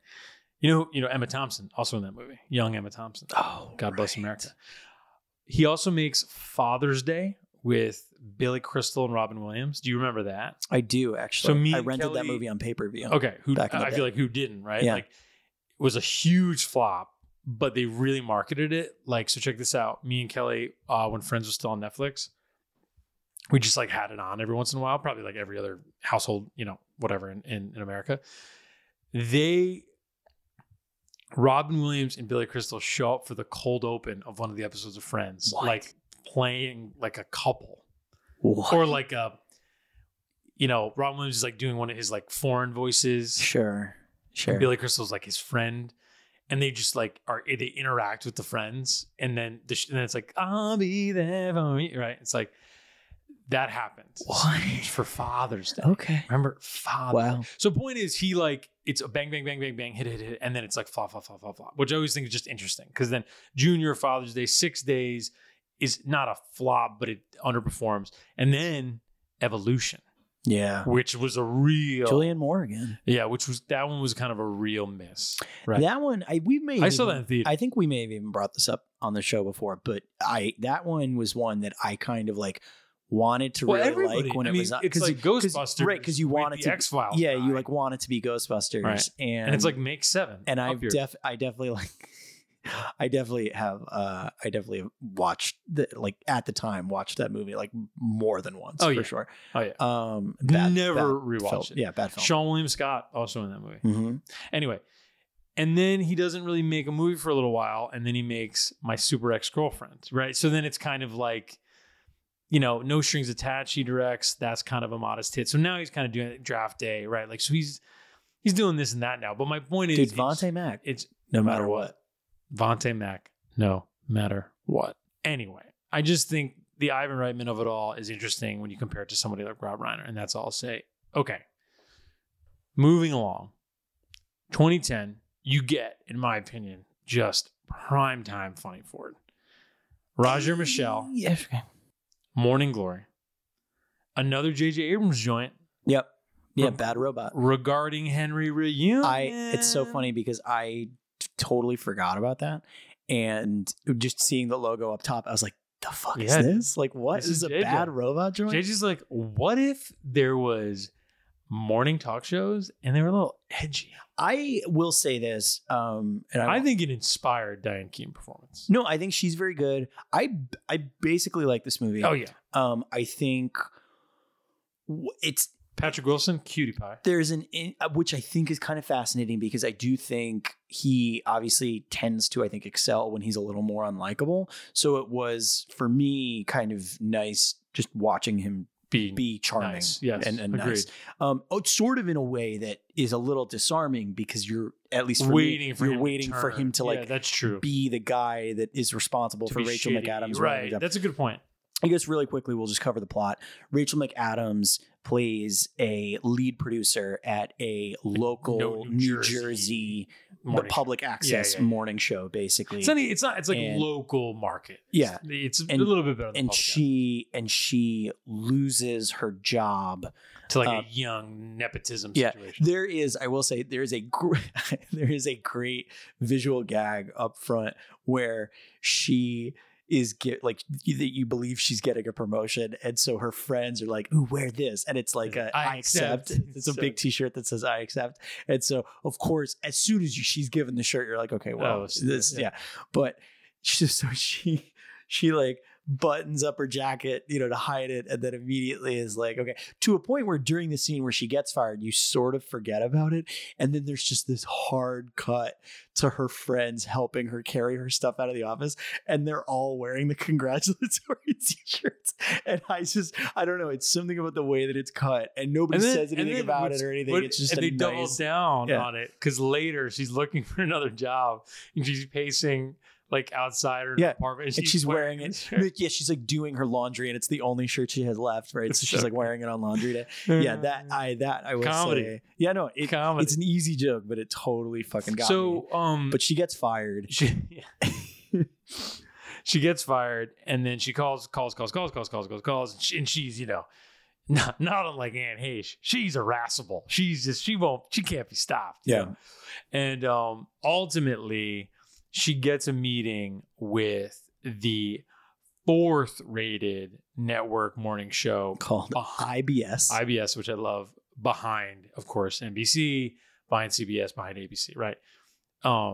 The Today Show being, at the time, the show, which is weirdly, and like aged, Good Morning America, aged not as well, whatever. But anyway, so she takes the meeting with the one and only Jeff Goldblum, probably in his most like measured performance. Like, he's very down the middle. really like him in this movie, totally. actually, and I really it's not just with him, actually. There are a few things I really like in this movie. It sort of goes along with the Patrick Wilson thing.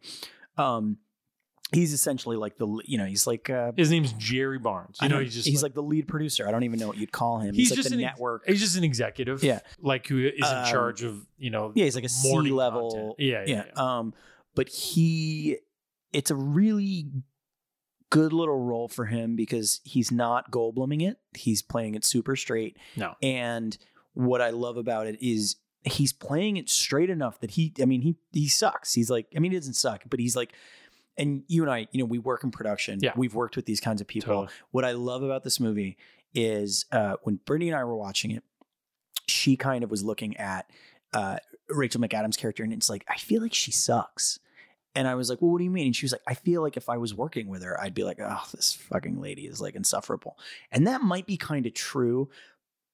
But me watching it, I just couldn't help but think like, yeah, I don't know. She's got the manic energy of a really good live producer. Yeah, clearly. And obviously this is just, conjecture or whatever, assumptions.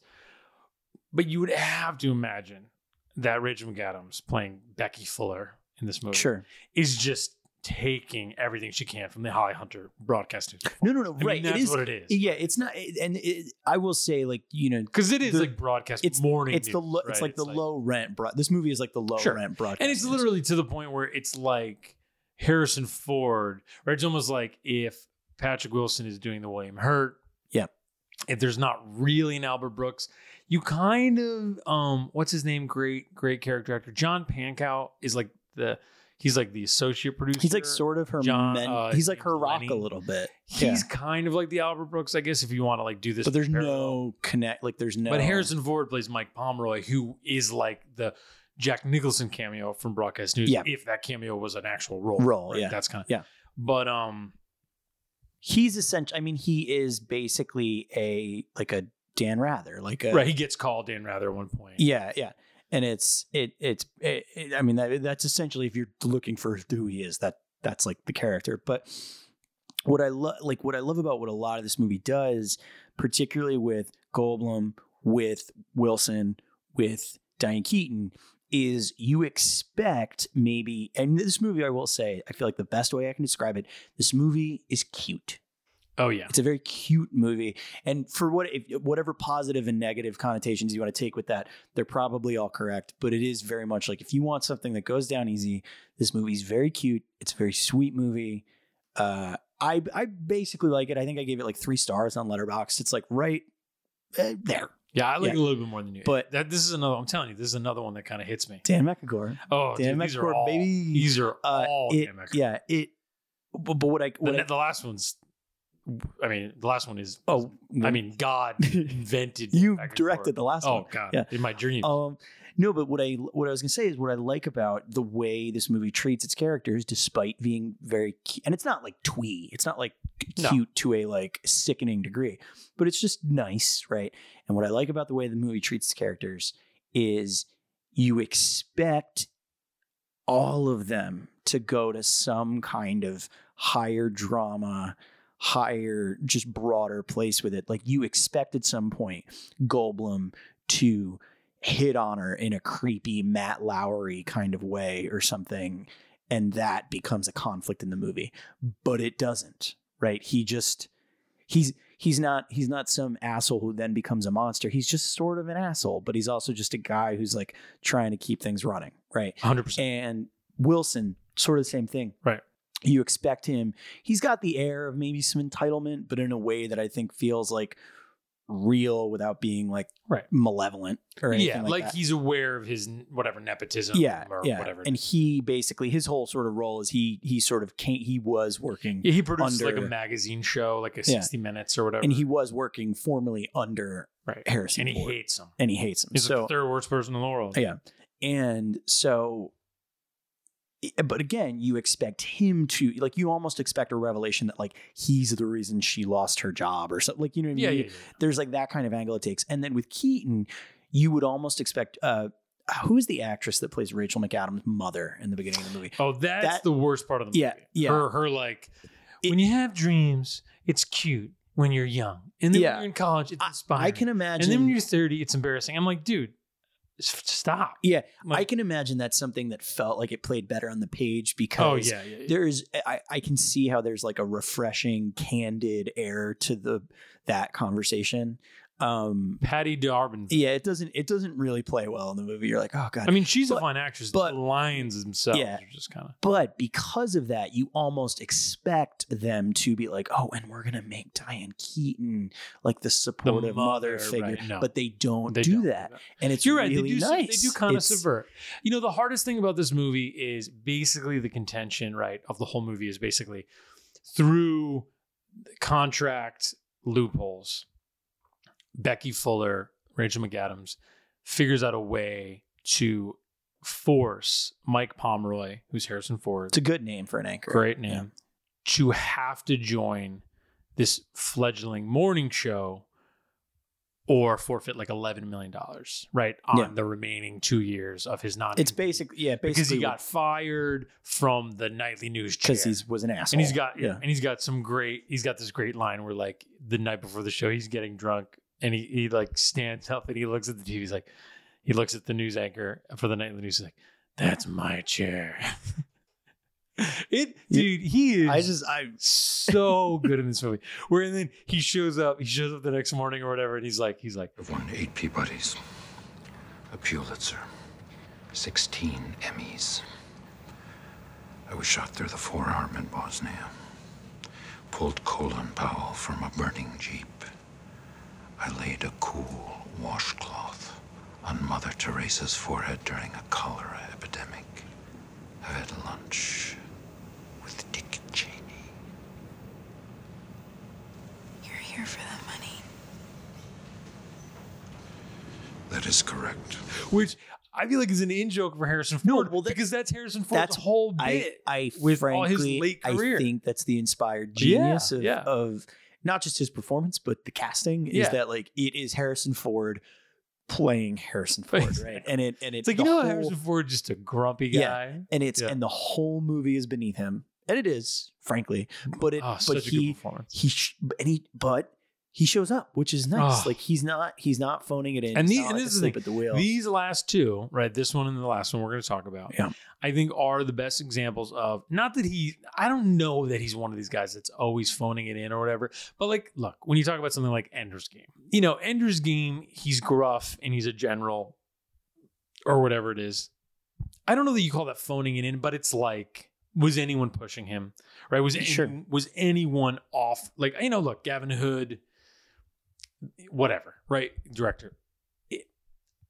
When you watch the movie, you go, this felt like a wasted opportunity. You know, that's my point. And I think with Morning Glory and then in The Age of Adeline, which we'll talk about, you're getting like you're saying, like this little Sousson, this little bit of extra that you don't necessarily he's showing up a little bit anymore. And maybe that's, and I don't know if that's just sort of a relative thing where it's like maybe he's not doing that great of work and we're merely talking about it in the context of him seemingly kind of being asleep at the wheel. But I don't think that that's it. It does seem like he is coming to play and he's committing. And I think when you get that, particularly in the late, you know, well, something later like, for movies example, of his, something like Firewall. I was just going to say that's it's not like he's phoning it in. It's just like all the beats are, you know, what about my family? Yeah. Right. You're just kind of like, you've seen it all. There's no, you know, and in that movie, for example, sorry, I said for example twice in a row there, but in that movie, Paul Bettany is wiping the floor with him as the villain. And that's a situation where you kind of go, oh, wow, that wouldn't have maybe happened 10 years earlier. Right. Like Bettany is, and it's not really doing some good work. And it's not like a thing where, right. It's not like he's kind of resting on his laurels, maybe. Yeah, no, that's a good way to put it. He's kind of he's comfy. It's like there's no but it's not as say engaging as like that was the other Virginia Madsen cash. Which we talked about on our Jim Carrey episode. Yeah, the Oscar nom. The poor after Verge. the Oscar nom. Oh, sorry, Virginia Mads. No, but it's not as engaging as say Air Force One, right? Where he's doing maybe a down the middle performance, but he is maybe getting the floor wiped with him by Gary Oldman, but it doesn't feel that way. It feels like they're a little more toe to toe, and it feels just a little more even handed there. So I hate to. I'm looking at his filmography, Cowboys and Aliens. Do you remember the Entertainment Weekly cover? When Indy met Bond. Oh, God. You're like, dude, they made a movie together in '89. Yeah, it's like that already happened. That fucking already happened. Come on. Yeah, that's trash. Expendables 3 would be an example of Mr. What are you doing? Ford just saying, I'll be there. What do you do? There is a shot in the Expendables 3 that I think you and I probably played back like 5 times when we watched it, where he has like a swizzle stick in his hand. It's like they're at a bar at the end of the movie, and just inexplicably he just sort of like takes a bite of it and just like weirdly leaves the frame. He's like clearly just fucking high out of his mind. Like he just has no idea what he's doing. Let me quickly. I would say see the hell out of Morning Glory. I think it's lovely. Yeah, is there? I mean, he has. I think there's. It culminates in a scene that he kind of really lovely does, little scene at the end. That sort of tenderness that I talked about before. Scene, yeah. It has a needle drop I love from a song I love. Two Sleepy People by Hoagie Carmichael. When they're they go back to his apartment the night before the show because Richmond is determined to make sure he gets to the show. Great. It's a great song. Yeah. You sleepy people. Yeah, great song. Anyway, I wanted to quickly shout out, just because I've weirdly seen these things. He was in a video short directed by, I believe, his son in the early aughts. Willie McMillan. I think that's his. Maybe I'm wrong. But it's a movie called Water to Wine. It's this like video shot black and white thing. He plays this bus driver, uncredited, like absurdist little short. Insane. Okay. But he's in it. Just wanted to point it out. Very weird. And another thing I wanted to point out, he loves airplanes. We know that. He's crashed a couple. Outside of 6 Days, 7 Nights. He narrated a National Geographic hour-long documentary called Living in the Age of Airplanes, which I watched, which is nice. It's kind of a very... Did you fall asleep? I feel like it'd be very sleepy. It's kind of a regal voice, It's a little... He's more... I mean, hey, not to... You get him talking about airplanes. Not to bag in the Blade Runner voiceover, but more energetic than that voiceover from the... he pops up also in in one episode of Young Indiana Jones. Does he? Yeah. I didn't know that. Yeah, he like intros. Sorry, I don't think his son directed that movie Water to Wine, but I believe Malcolm Ford is in it as well. Anyway, it's like a half documentary, half comedy about like snowboarders. The classic stuff. Random Hearts we didn't talk about. It's another Sidney Pollack movie. I think we'll save it for another B-side. I kind of defend the movie, but it's not. Like I said, it's a little too slow for its own good. You get a young Kate Mara performance. You get a pretty devoted Kristen Scott Thomas performance. Whatever happened to her? I mean, she is in Fleabag and she's great. Yeah, she's like in arguably the greatest scene ever written in Fleabag. Yeah. Literally, that scene between her and Phoebe Waller-Bridge. She's amazing. I've like just rewatched that scene every once in a while. And I guess I'll timestamp this a little bit. But also, good recent movie, kind of semi-recent with her and Ethan Hawke, The Woman in the Fifth. Oh, I didn't see it. Yeah, very good thriller. Talk about Hitchcocky thriller, kind of like that. Yeah. She's got that vibe to her. Yeah. I'll timestamp this a little bit. I had a moment, like a blank out moment the other day, because they just announced that Henry Czerny is going to be in the new Mission Impossible movies, and for a second I was like, Kittredge. Oh, and for a second I was like, oh, I wish they could bring back Kristen Thomas, and I was like, no, she dies. Oh, she dies badly. Can they bring back Zerny from Clear and Present Danger? Oh, What yeah. do you think you've got there? He's so Dude, fucking- Zerny was in the 90s. He's good Still, Ready or Not. still great. Good and Ready or Still Not. great. He's good great in as Sharp Objects. Yeah, Didn't he's- love that show. No, but he's great. He's like one of the better parts about it, actually. He's Okay. great. Let's get to the greatest movie ever made. Yeah, I mean, let's talk about The Age. We're living in the age. Oh, by the way, the Not the age of airplanes. No. The real quick, the Indiana Jones episode is called "The Mystery of the Blues." I think I'm gonna watch that tonight. He like reminisces. He holds like a trumpet in his Ooh. hand, and he like reminisces. It doesn't. He like Sean bookends. Patrick Flannery plays young Indiana Jones. Yeah, but Harrison Ford like bookends the episode. Anyway, sorry. We're gonna go to The Age. We mentioned Yep. that show when we talked about Carrie Fisher, Yes. who he had an affair with. Shh, don't tell anybody. Because she wrote a couple of those episodes. Yep. Okay. So we're not living in the age of airplanes. We're living in the age of Adeline. And can I tell you something, Dan? When we It's a golden age. certainly is, and when we decided to do this episode, this movie, I will say, it's technically kind of a hit. Well, 'Cause it only cost modest 20 yeah, it hit. only cost 25 million. 42. So it definitely made it. I mean, I don't know what Lionsgate, I don't know what the publicity Spring spend release. was on it necessarily, April but movie, right? it seemingly was not This some is kind a of a huge. this is a I think lovely movie. Right? I do as well. If Morning Glory is cute, yeah, you call this one lovely. I really liked this movie when it came out. I was expecting upon the rewatch to not like it very much, frankly. I was expecting to be Sure. like, oh, maybe it's Oh, very it bad wasn't. or Yeah, whatever. exactly. No, still really like it. I think it's a lovely film. It is crazy. Crazy movie. It's Blake crazy. Lively's best performance. I would you'd say? agree. I say that, and I have not yet seen the rhythm section, Right. which is I guess out Nor have I. this past weekend. Lee Tolan Krieger, who made a indie movie I liked a lot called The Vicious Kind with Adam Scott. He's and great in that Brittany movie. Snow. Adam Scott is. Yep. Yeah. He also made Celeste and Jesse Forever with Rashida Jones and Andy Samberg. So he's kind of in that space. Does a lot of TV now. Made The Age of Adeline has an impossibly good score from Rob Simonson, Yeah. Actually, who is kind of one of those guys who's like, he's working more now. Yeah. This was earlier on in him being a composer, and it's just a score No, that like It does come from another place. There's also there are a couple things I think this movie uses to its advantage.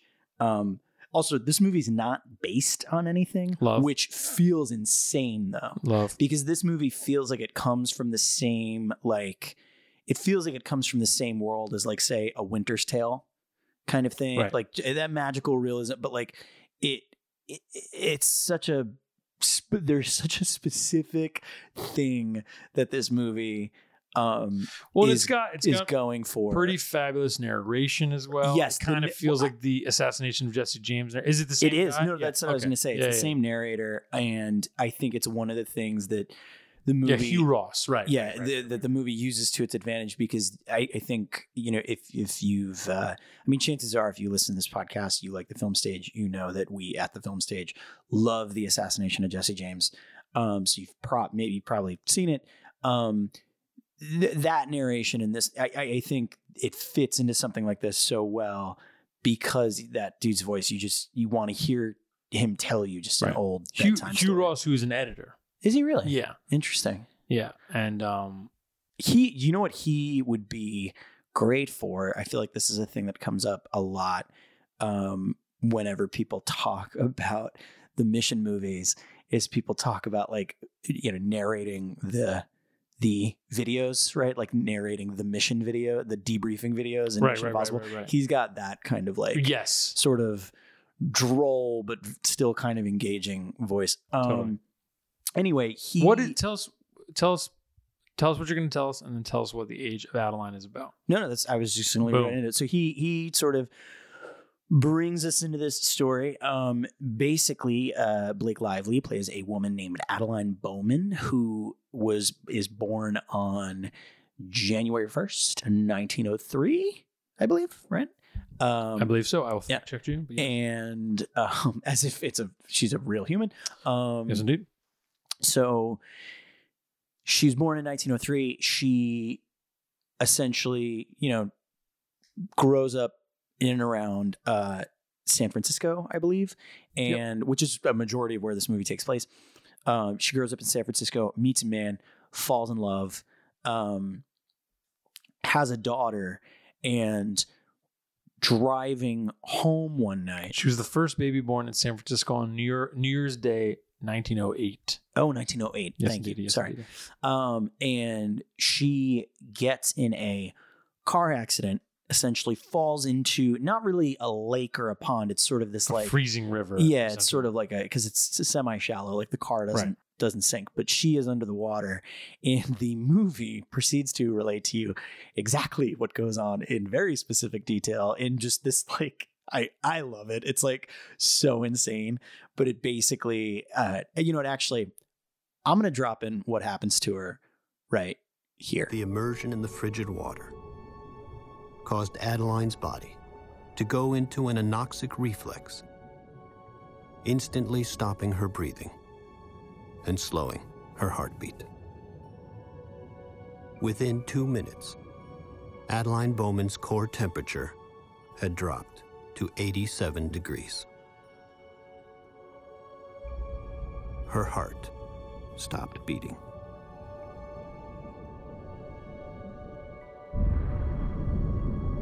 At 8:55, a bolt of lightning struck the vehicle, discharging 500 million volts of electricity and producing 60,000 amperes of current. Its effect was threefold. First, the charge defibrillated Adeline Bowman's heart. Second, she was jolted out of her anoxic state. Third, based on von Neumann's principle of electron compression in deoxyribonucleic acid, which will be discovered in the year 2035, Adeline Bowman will henceforth be immune to the ravages of time. She will never age another day. And now you know. And now she will never age again. And now she will not. She because of that, all that magic, she will never age again.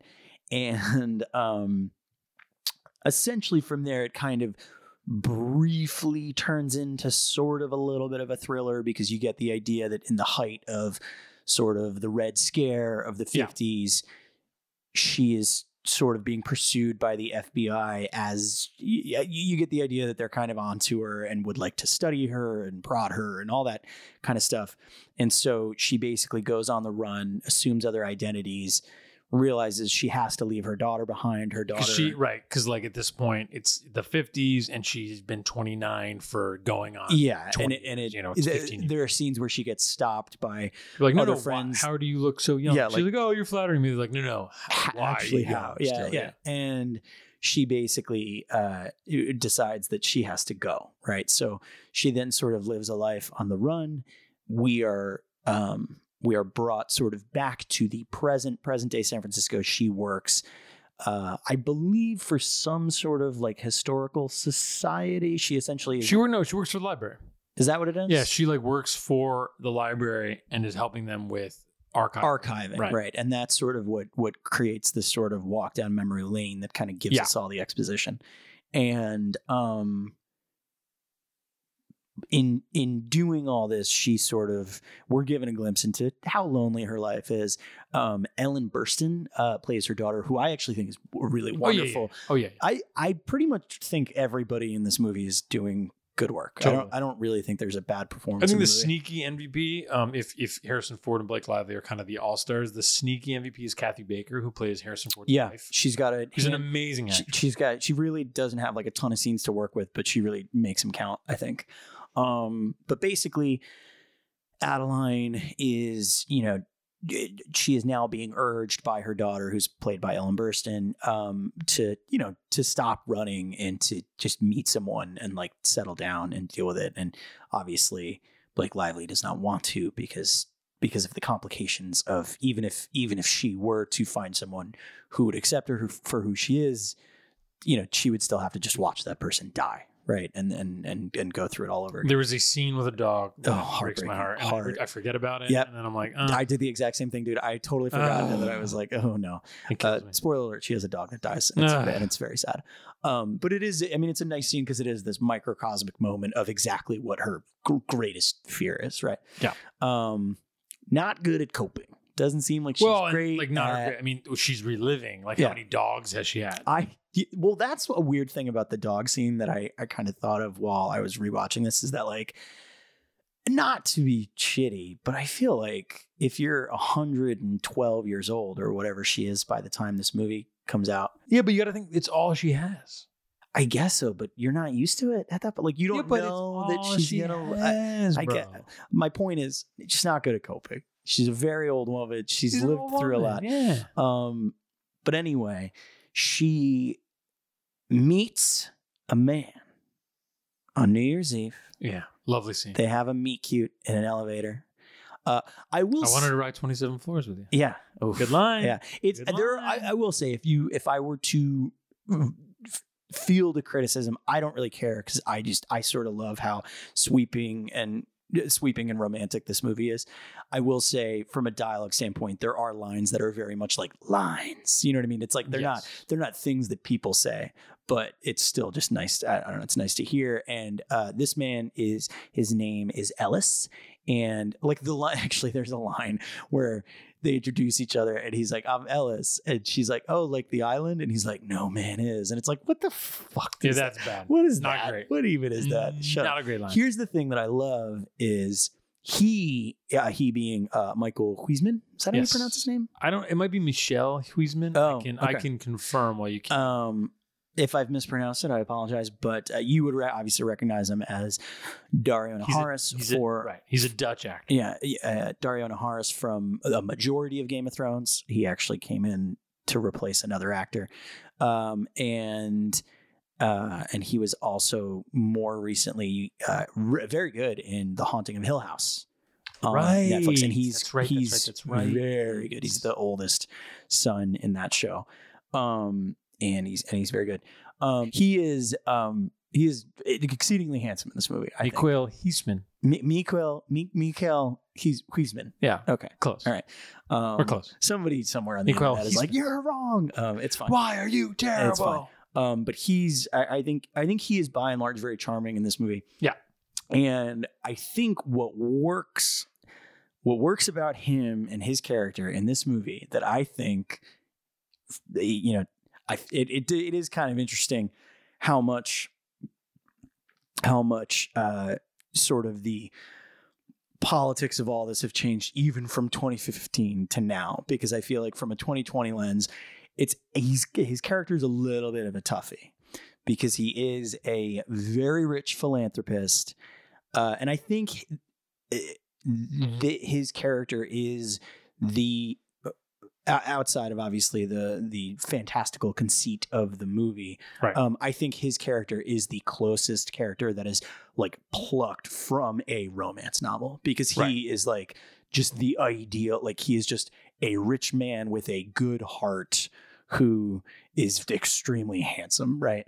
And there is, I think, in his attempts to woo Adeline after their meet cute, there is a brazenness and a pushiness to it that I think doesn't necessarily play well. And I think the needle that this movie threads with their sort of burgeoning romance is that she's 112 years old and is just clearly like, she is not going to be won over by his charms in terms of like the games that he's playing. So when he has lines in response to his name, that it's like, no man is, right? It's like, she knows. She's like this fucking guy. And I think it makes it all work really well.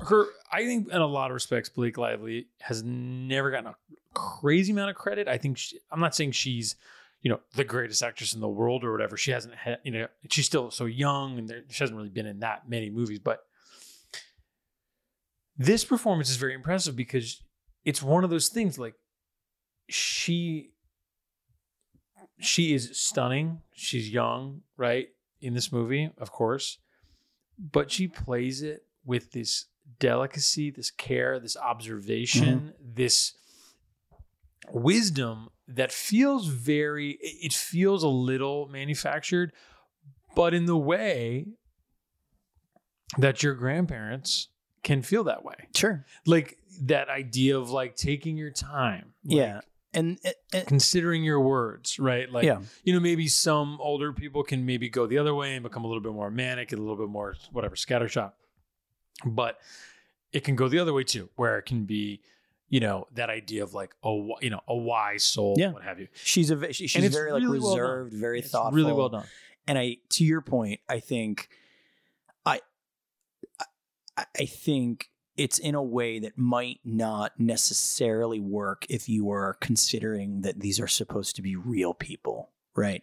Right. But it's a romance. You know what I mean? Like in the context of what this movie actually is, I think it fits perfectly. And I agree with you. I think it's her best performance by like a mile.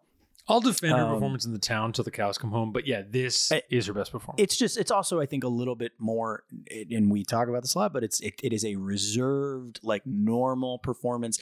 There is nothing showy about it. It is a very quiet performance. I would agree with you. I think it's very impressive. But basically, as they go on, she decides to give him a chance. What's the phrase I'm thinking of? Basically, against her better judgment, kind of, Right. in terms of keeping her life a secret. She sort of heeds the advice of Ellen Burstyn and decides to give him a chance. And they sort of have a whirlwind courtship. He invites her to his parents' house not too far away from San Francisco because it's their anniversary that weekend, and it turns out. Now, hang on. I will say this. This is a little bit of a spoiler, but I do think we need to talk about it. So I will say, if you have not seen Age of Adeline, jump ahead to 2 hours, 15 minutes, and 15 seconds, where we will finish out talking about the episode. But from here on out, we are going to just spoil it pretty significantly. So they get to the house, Adeline and her new boyfriend, Ellis, and it turns out his father is Dr. William Jones, who was her second love following the death of her husband after she no longer aged. And the only person that she ever told her real name to ever since she no longer aged. And the day that Dr. William Jones was going to propose to Adeline Bowman, like overseas, because he was like a soldier and whatnot, she ran away, and he never saw her again. That guy is played by Harrison Ford, right? And obviously Dr. Jones being a very direct reference to Indiana Jones, what have you. Anyway, she shows up, and Harrison Ford, in really one of the better reactions in his career, is like, Adeline, like it's very. I'll put that moment. I'll put that moment right here. Where you been? What, you forget where we live? No. This is my dad, William. Dad, this is Adeline.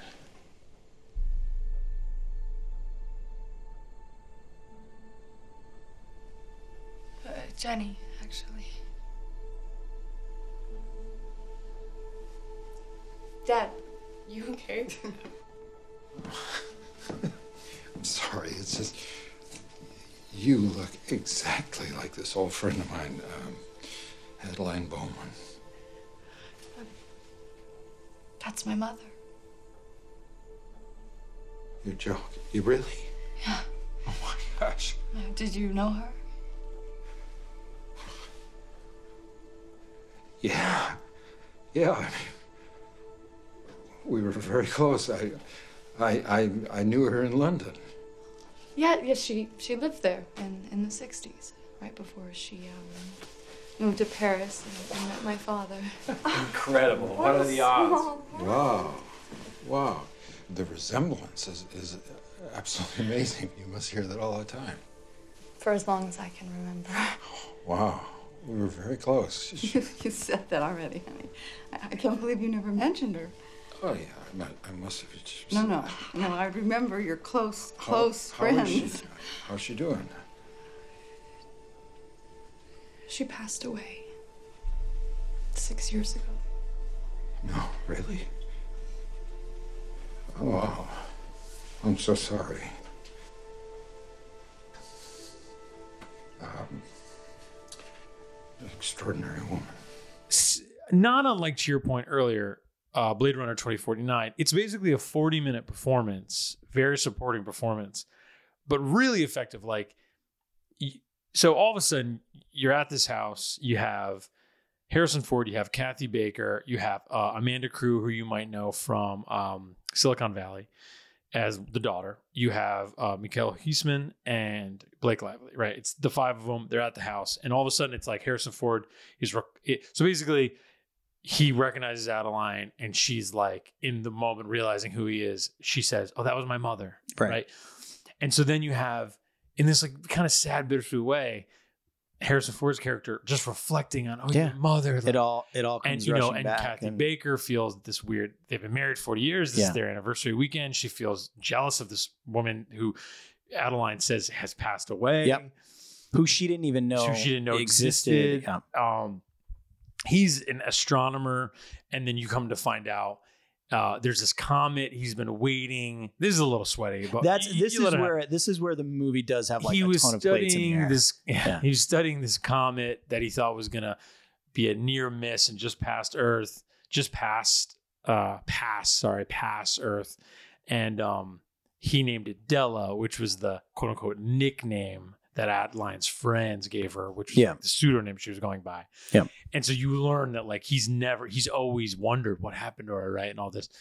He's this lovely scene with Kathy Baker where she's like, "Yo, like, what's up? Like, what am I second to fiddle to this person I didn't know about?" And he's like, "Baby, please, like, 40 years, like." Yeah, I know, and it's a great, it's a very good scene. The whole thing, and I mentioned this to you earlier, but the whole reason I think this is just it is such a keyed in, pitch perfect performance from him is that one, when she comes through the door and he has that moment where he is floored, it is to me the most accurate representation of like a hypothetical feeling. Right. Like anybody who has had a romantically speaking, has had a person who got away or whatever it is, at some point in your life, you always either have had a version of this moment or have just wondered, what would it be like if I saw this person again, and what would that feel like? And would that person just like stop me in my tracks and destroy me or whatever? Right. Yeah. And whatever that sort of overly romanticized feeling is, Ford like encapsulates in this one moment. Right. And it's the moment that I liked this movie going through it. I was like, this is nice. This is charming. When's Harrison Ford going to show up? Because that's really why I'm here. Blah, blah, blah. You're blah, basically an hour in. Yeah. And he basically shows, he is the third act of the movie, essentially. And it was, at least for me, when I first saw this movie, it was such a treat because I was just kind of like, I was waiting for him to just kind of sleep through it. Like I wasn't, right. You know what I mean? You're just waiting for, you're just there for Ford. It's whatever. And then to actually see him deliver this like really human, really wonderful thing, I was just like, oh yeah. And wow. I don't know. I was so struck by it. And it's, he was however old. I mean, he's 77 now. So he would have been, early 70s when they filmed this, to have an actor of his, accomplishments, like we said, he could rest on his laurels and it would be fine. No, but he showed up. To have him, and also not only did he show up, but he's playing a role he's never really played before. Like the elements he's touching in this little performance, I don't know that he ever. He's like a nerdy, quiet, like lovelorn. Yeah, I mean, he's just like a good dad, nerdy guy. Who is confronted with his past in this very literal way. Yeah. And look, credit back to Lively. She bounces the ball back really, admirably. And they are the two stars for 40 minutes. They're the two stars of the movie. And things get a little, whatever. They get a little silly at the end. And I mean, it's full on melodrama. Emerge. Yeah. And obviously there's the weirdness of the fact that like, straight up, she is having sex with her lost love's son. That's why I wanted to spoil this, because it is something, the sort of sexual politics of the third act are something totally worth talking about, because this movie it's insane. Now, remember, we're in the age of Adeline. Sure, of So course. the rules change. It's the dawning of the age of Adeline. The age of Adeline. Wow, that was Anyway, very good. Thank you. But it is like a. I mean, it is funny. I mentioned to you, I was like, oh, so this is basically a remake of Last Crusade because it's about a Dr. Jones who sleeps with the same woman as his son. Love it. That's basically it. So, as you know, that is all that Last Crusade is about. But I was the next man. yeah, which is actually, you want to talk about amazing Harrison Ford scenes? That scene in Last Crusade on the She blimp talks in her sleep. is that's gross. But that was a good Sean Connery though for a second though. Good job, buddy. No. Anyway, no, I mean it's weird and it's gross, and I think the craziness of this movie is that it does not really at any point attempt to explore it as the complicated thing that it is. Which is, I think, frankly, Smart. I think it's smart. I do also think that it is such a big swing to ignore that for the people who are detractors of this movie. It's like if Douglas Sirk did like a fantasy thing. Sort of, Right, yeah. That's No, what- that's a really good comparison. It's just like, I mean, it is just, it is bananas. It is like a different director. This would turn into a different movie, right? Like where and look, it would, Lee Toland Craiger, who he said he was going to do the final Divergent sequel. Remember that thing? Okay. And then it got shut down because the one before it didn't make a lot of money, what have you. So he, like I said, he hasn't really done the next big thing. He's done a lot of TV. He's done I some believe, TV, and all that. But yeah, that's right. Yeah, he is a producer on the hit show You. Yeah, which is like a huge show, right? But that's kind of interesting, right? Similar weird, because stuff. you're walking this weird tightrope of. You're right. He's directed a lot of Riverdale, and stuff like that. Yeah, You. So the pilot of You. I have to wonder if them not fully diving into the sexual dynamics in the third act of this movie is like a him choice or a Lionsgate choice or whoever it is, because it does feel like just such a weird thing to not. It's such a gigantic elephant in the room, so much so that no one in the movie even addresses it. Like they literally cut around it in the sense that basically, as the melodrama, and Sirk is such a perfect analogy comparison, right? Like, I mean, at least stylistically, the cultural subversions aren't quite here. No, but in terms of the genre, it totally and the look. I mean, there's such a drippy thing happening. I will say this movie, at least reported budget, cost $25 million. Yeah, it looks great. It looks like 50. It looks great. It's a very beautiful movie. Very classical. It's a classical movie. Yeah. I mean, look. I mean, to bring it back real quick. Basically, she all of the things that, she runs away amidst the melodrama of it all. There is kind of, I mean, again, it's a very rote moment, but I kind of love it, is, Harrison Ford sees Michael, who's outside, right? And he needs the keys to the car. And Harrison Ford is like, do you love her? And he's like, yeah. And he's like, how do you know? He's like, because nothing makes sense without her. And Harrison Ford doesn't say anything. Just tosses them the keys. Yeah. And it's like, it is a very much like son, dad, like moment, whatever. Give me a father, give me a son. Now it's gross because they've both had sex with the same woman. And it's what's weird is but what's weird is it's the conceit of the movie that makes that allowed, I think. Sure. Right. Where it's like, she's not, I mean, and again, I will say, she's 113. This movie, I don't think Ellis, when he's courting her, quite gets to this part, but you almost half expect him to. This movie, in their courtship, teeters on like you're not like other girls, right? Like it's like, and again, there's a little bit of that. I think, again, what makes it work is her character is clearly just so above. Well, his whole thing, like he's trying to impress her with his smarts, and instead she impresses him with her smarts. Right, which in its own way is kind of like, but Fine. A smart girl. Whoa. In this town? There's the whole thing with what is it? Pete Williams, right? The pitcher. And no, Ted Williams. Ted Williams, sorry. Yeah. The whole thing with Ted She's Williams. like slugger, 406 career batting. Yeah, You're like, and he's like, well, you're not like other girls. Right. But I mean, this movie sort of does all that without having to actually say it. I don't know if it quite gets away with it, but similarly, that carries through to the relationship between him and Harrison Ford, because it is this thing where it's like, okay, well, my dad and I he's the X amount of years older than me. We had sex with the same woman when we were the same age, right? This is all weird. It's just a gigantically weird situation, right? I don't know if this movie needs that scene where he has that moment of revelation where he doesn't give it to you. It certainly doesn't, because she runs away. She gets essentially reverse electrocuted, right? Like, some version. It'll happen. Yeah, some version of what happens in the beginning of the movie happens again. And she dies, but they defibrillate her, and they bring her to the hospital, and she survives. And then she's going out she's going out with Miguel Huisman, and what does she see?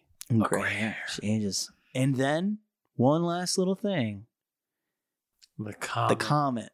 Della. Finally, like the last shot of this movie is a comet, and it reminded me of space. Men, Women, and Children, where it opens with a satellite. No, it's very similar. Much better. No, 1,000,000%. But it's got that same sort of cosmic vibe to it. It's Dan Mecca Cole. Well, and it's funny in different ways. All these movies kind of are right. Sure. 6 Days, 7 Nights, Morning Glory. There's that. Morning Glory has the is the closest you'll get to slapstick, right?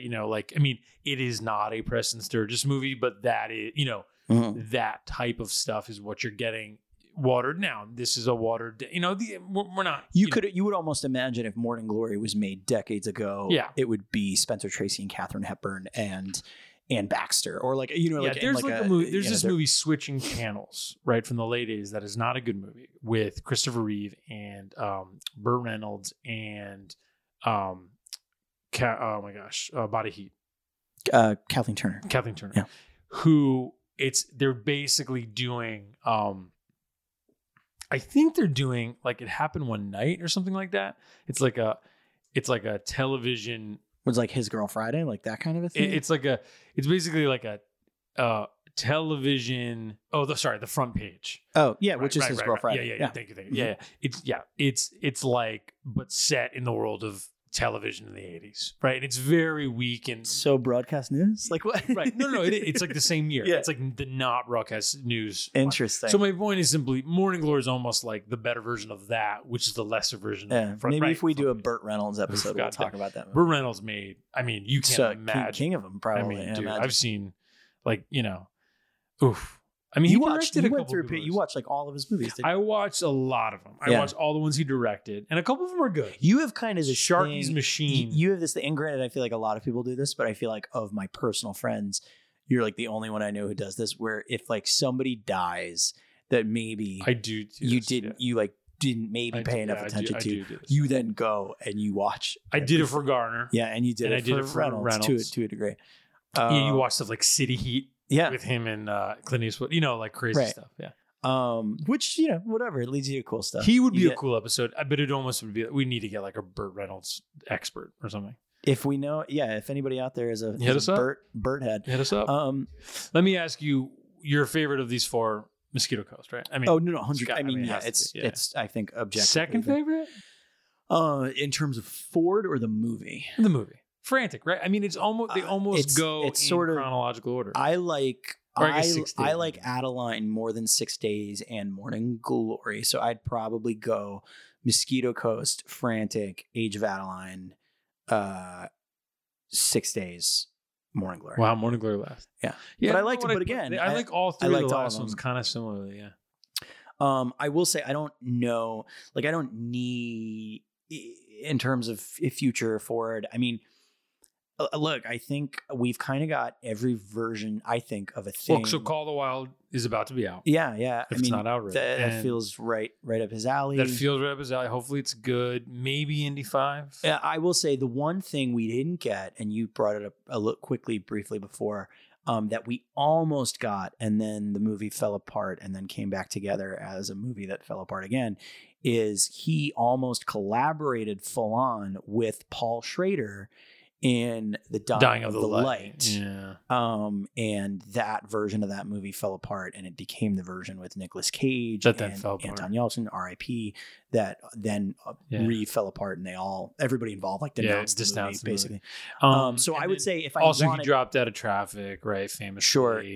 Michael Douglas replaced him. I would 2 weeks before filming. I would say if there's something he has not yet done that I want, it's not really so much in a performance thing, but I would love to see him collaborate with Paul Schrader. Like I would love to see what that Mosquito Coast, right? What that yields. To do it again. I also think, and I say this a lot, I feel like it's a default answer, so I'm sorry.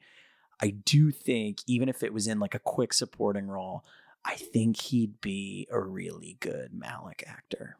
I know. I mean, it's got a lot of just miles on his face. There was a part for him in Thin Red Line that, you know what I mean? Right, like, sure. I mean, sure. imagine him as the Nick Nolte role. Or him as maybe like Brian Dennehy in Night of Cups. Oh my God. Right, like something like Stop that. It. Yeah, he could be Wes Bentley and Christian Bale's dad. For sure. Sure, whatever. Yeah. I will say, going back to Age of Adeline real quickly, good really good casting. Like he Anthony looks like Gruber, he's their son. Right. Oh, we didn't talk about Anthony Gruber. Yeah. He looks exactly like Harrison Ford to the degree where you're like, did God just make this? No, like who did Harrison Ford have an affair with? Like he is Harrison Ford's illegitimate son. It's crazy.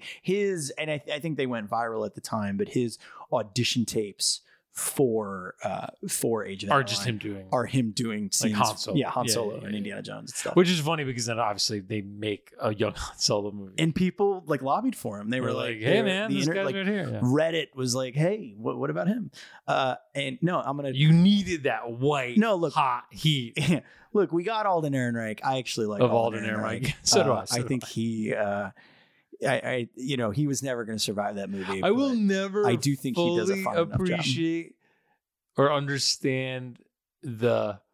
Well, I'm not going to say Chewbacca every time. We're going to cut it down to Chewie, and it's like it's a syllable, right? Chewbacca is 3 syllables. Sure. Chewie's 2. I'm just saying. I mean, also Chewie just feels more. I guess feels like more like what you would call your buddy, right? You have no family. Han Solo. Yeah, that wasn't great. Yeah, there are parts of Solo that are okay. Okay, so any last things? I mean, he's older, right? So, like you said, how much more are we gonna get? I don't even. know. I mean, look, I want Indy 5. Okay, actually, real quick, let's play a fun game. What do you think Indy 5 is? What's like the good version of it? So consider the age. Yeah, consider the age. Apparently, right? They're still working on it, right? Because like something. I mean, eternally. They didn't love it. Whatever. So let's assume they approve one this year, right? The year 2020. He's going to turn 78, right? So fine. The cameras roll 2021, right? Mm-hmm. As at its earliest, right? Assuming Spielberg is doing it, what have you. So he's going to be on set 79. Yeah. Okay. Oh God. So I think at that point, but at the same time, he's in this fucking Call of the Wild movie where it seems like he's running all over the place. So who knows? But okay, let's assume he's also in, like, for instance, when he reprises, Deckard and Han Solo, right? Like, obviously old. Not a ton is required of him, and he's on fight scene or two. Yeah, and he's on screen, sort of mercifully short. So the way that I would do Indy 5, and look, this is me speaking as someone who liked Crystal Skull, right? Sure. Like the monkey swinging, not great, what have you, but by and large, I'm a big fan. I love the nuke the fridge, so whatever. Mm-hmm. Those things are death traps, bro. Which was a freaking real thing, by the way. Yeah, so I'm just saying.